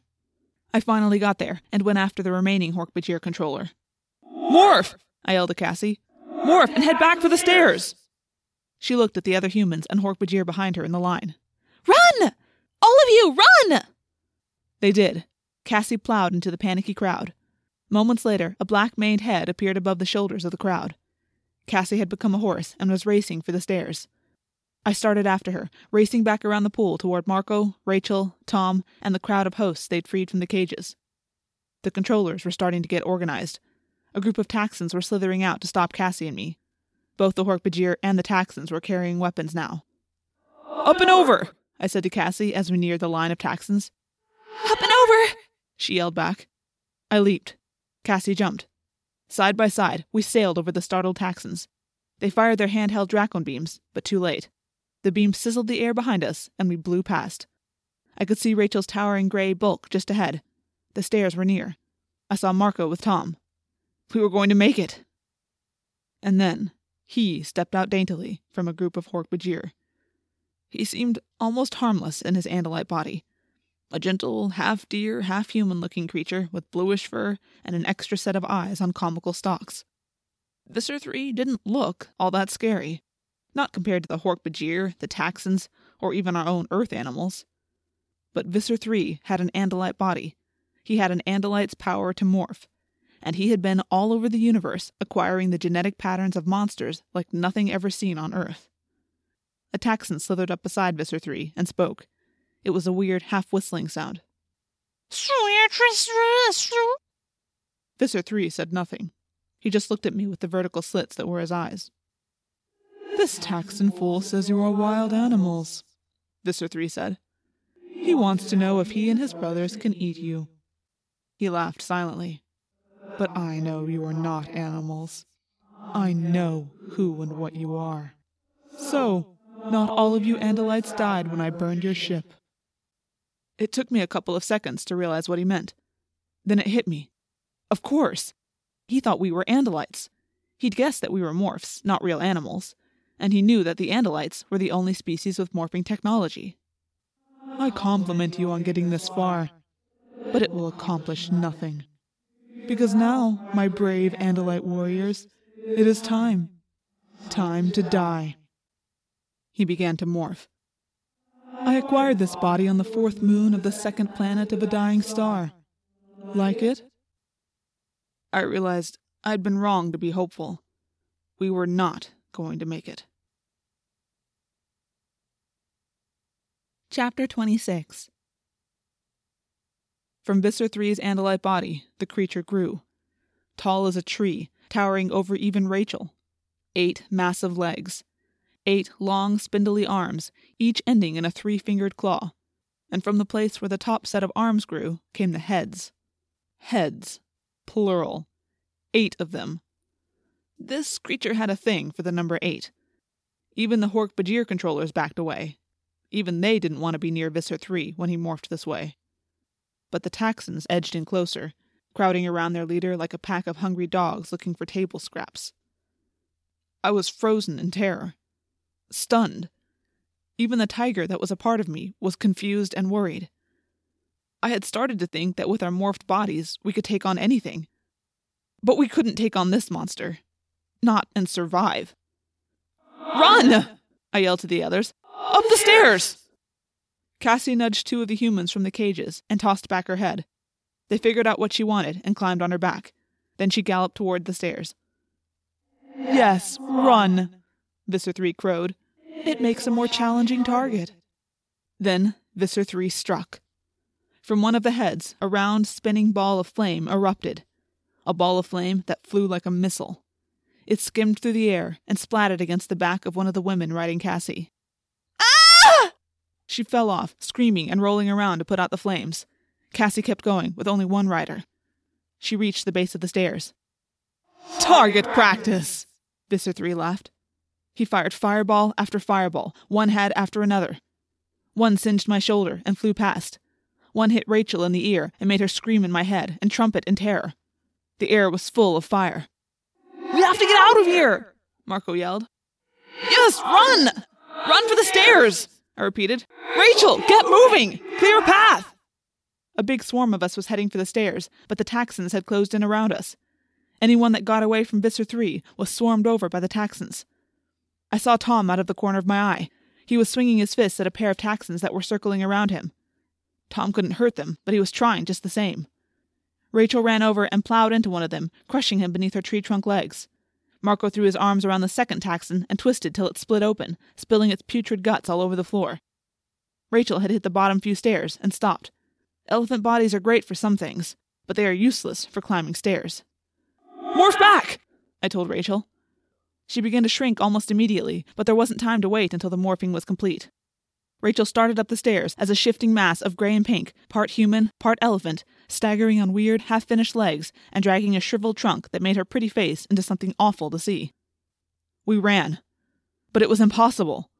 By the time we had climbed a few dozen stairs, there were only a few free humans and 2 free Hork-Bajir with us. The rest had all been recaptured or burned. A fireball exploded at my feet, and I snarled. But still we retreated. We were 100 feet up the stairs when the last 2 freed Hork-Bajir were brought down by the Visser's fireballs. They fell in flames. The Visser was climbing the stairs now, all alone. He was so big he barely fit on the stairs. I knew when we reached the point where the walls closed in around the stairs that we would be safe from Visser 3. Glancing up, I saw that Cassie was almost to safety above us, with 1 human rider. The rest of us, along with Tom and a pitiful handful of freed humans, were bunched together. Visser 3 began pelting the staircase ahead of us with fire. We were trapped. Fire ahead, Visser 3 himself behind. "No," I heard a familiar voice say. "No, you filthy creep. You aren't going to win this time." It was Tom. All alone, he charged at Visser 3, armed with nothing but his fists. One of the Visser's arms came down and swung at him. "Tom!" I cried. My tiger body roared with all its might, but the sound was lost in the noise of crying humans and whistling Taxxons. I saw Tom stagger from the Visser's blow. I saw him fall from the edge of the stairs. I went a little crazy. I was on the Visser before I knew what was happening. On him, digging my claws into his flesh. I twisted up and behind one of his 8 heads. The tiger in me knew what to do. I sank my teeth into his neck and clamped my powerful jaws and held on. Another head turned back and aimed a fireball at me. I dodged the first fireball. The second burned my flank. I jumped clear. The Visser roared in pain. I roared in hatred. And we ran up those stairs with 100 nightmares on our heels. Chapter 27. We ran. Exhausted and burned and terrified, we ran. Visser 3 had made one mistake. He was too large in his morph to follow us much farther up the stairs. I heard Visser 3 yell something as we finally got away. He said, "I'll kill you all, Andalites! Run away, it doesn't matter! I'll kill you!" Actually, I think it did matter. We hadn't exactly destroyed Visser 3, but we had come out of it alive, we Animorphs. The final count was exactly 1 human freed, the woman who rode Cassie's back up out of that hellish pit. And Cassie had gotten away clean. It had been the suspicious controller policeman who had grabbed her. He was the only controller to know her name, where she lived, and that she had been spying on the sharing. Cassie said we didn't have to worry about him anymore. She didn't want to talk about what had happened to him. As for Tom, my brother, Tom was not freed. I was lying in my own bed, shaking and shivering and crying from the after effects of terror, when I heard him come home later that night. He never knew that I was the tiger. He never knew how close I had come to freeing him. He was a controller again. The Yeerk was in his head once more. Cassie and Marco and Rachel and I had all made it up those stairs. We had emerged into the hallway of a school that would never seem the same to us again. And Tobias, he survived too. It was almost morning when I was awakened from dead sleep by a feathery beating on my window. I opened it, and Tobias flew in. "You made it," I said. "Oh man, you had me scared. I figured you were still trapped down there. I thought you could probably find somewhere to hide in that cavern, but I knew you'd been morphed for a long time. I was worried you wouldn't be able to morph back without getting caught. It's good to see you. Good to see you too, Jake, he said. How are the others? Alive, I said. Alive. I guess that's all that counts. Yes, that is all that matters. Come on, Tobias, I said. Morph back. You can stay here. I'll even let you have the bed. I could sleep on nails, I'm so tired. He didn't say anything, and I guess in my heart I'd known it all along. I just didn't want to admit it. Come on, Tobias, I said again. Morph back. Jake. Just come on, back to human now, dude. No more flying tonight. I hid in the cavern for a while, he said. They didn't see me. But I had to stay out of sight till I could get out. Jake, it took too long. Too long. More than 2 hours. I just stared at him, at his laser-focused eyes, at his wicked beak and sharp talons, and at his wings, at the broad, powerful wings that let him fly. I guess this is me from now on, Tobias said. I knew there were tears falling down my cheeks, but I didn't care anymore. It's okay, Jake. Like you said, we're alive. I went to the window and looked up at the stars. Somewhere up there, around one of those cold, twinkling stars, was the Andalite homeworld. Somewhere up there was hope. They'll come, Tobias said. The Andalites will come. And until then... I nodded and wiped away my tears. Yeah, I said. Until then, we fight. End of Book 1. This has been The Invasion, Part 1 of Animorphs Aloud. Read by Rena Gale. Thanks for listening.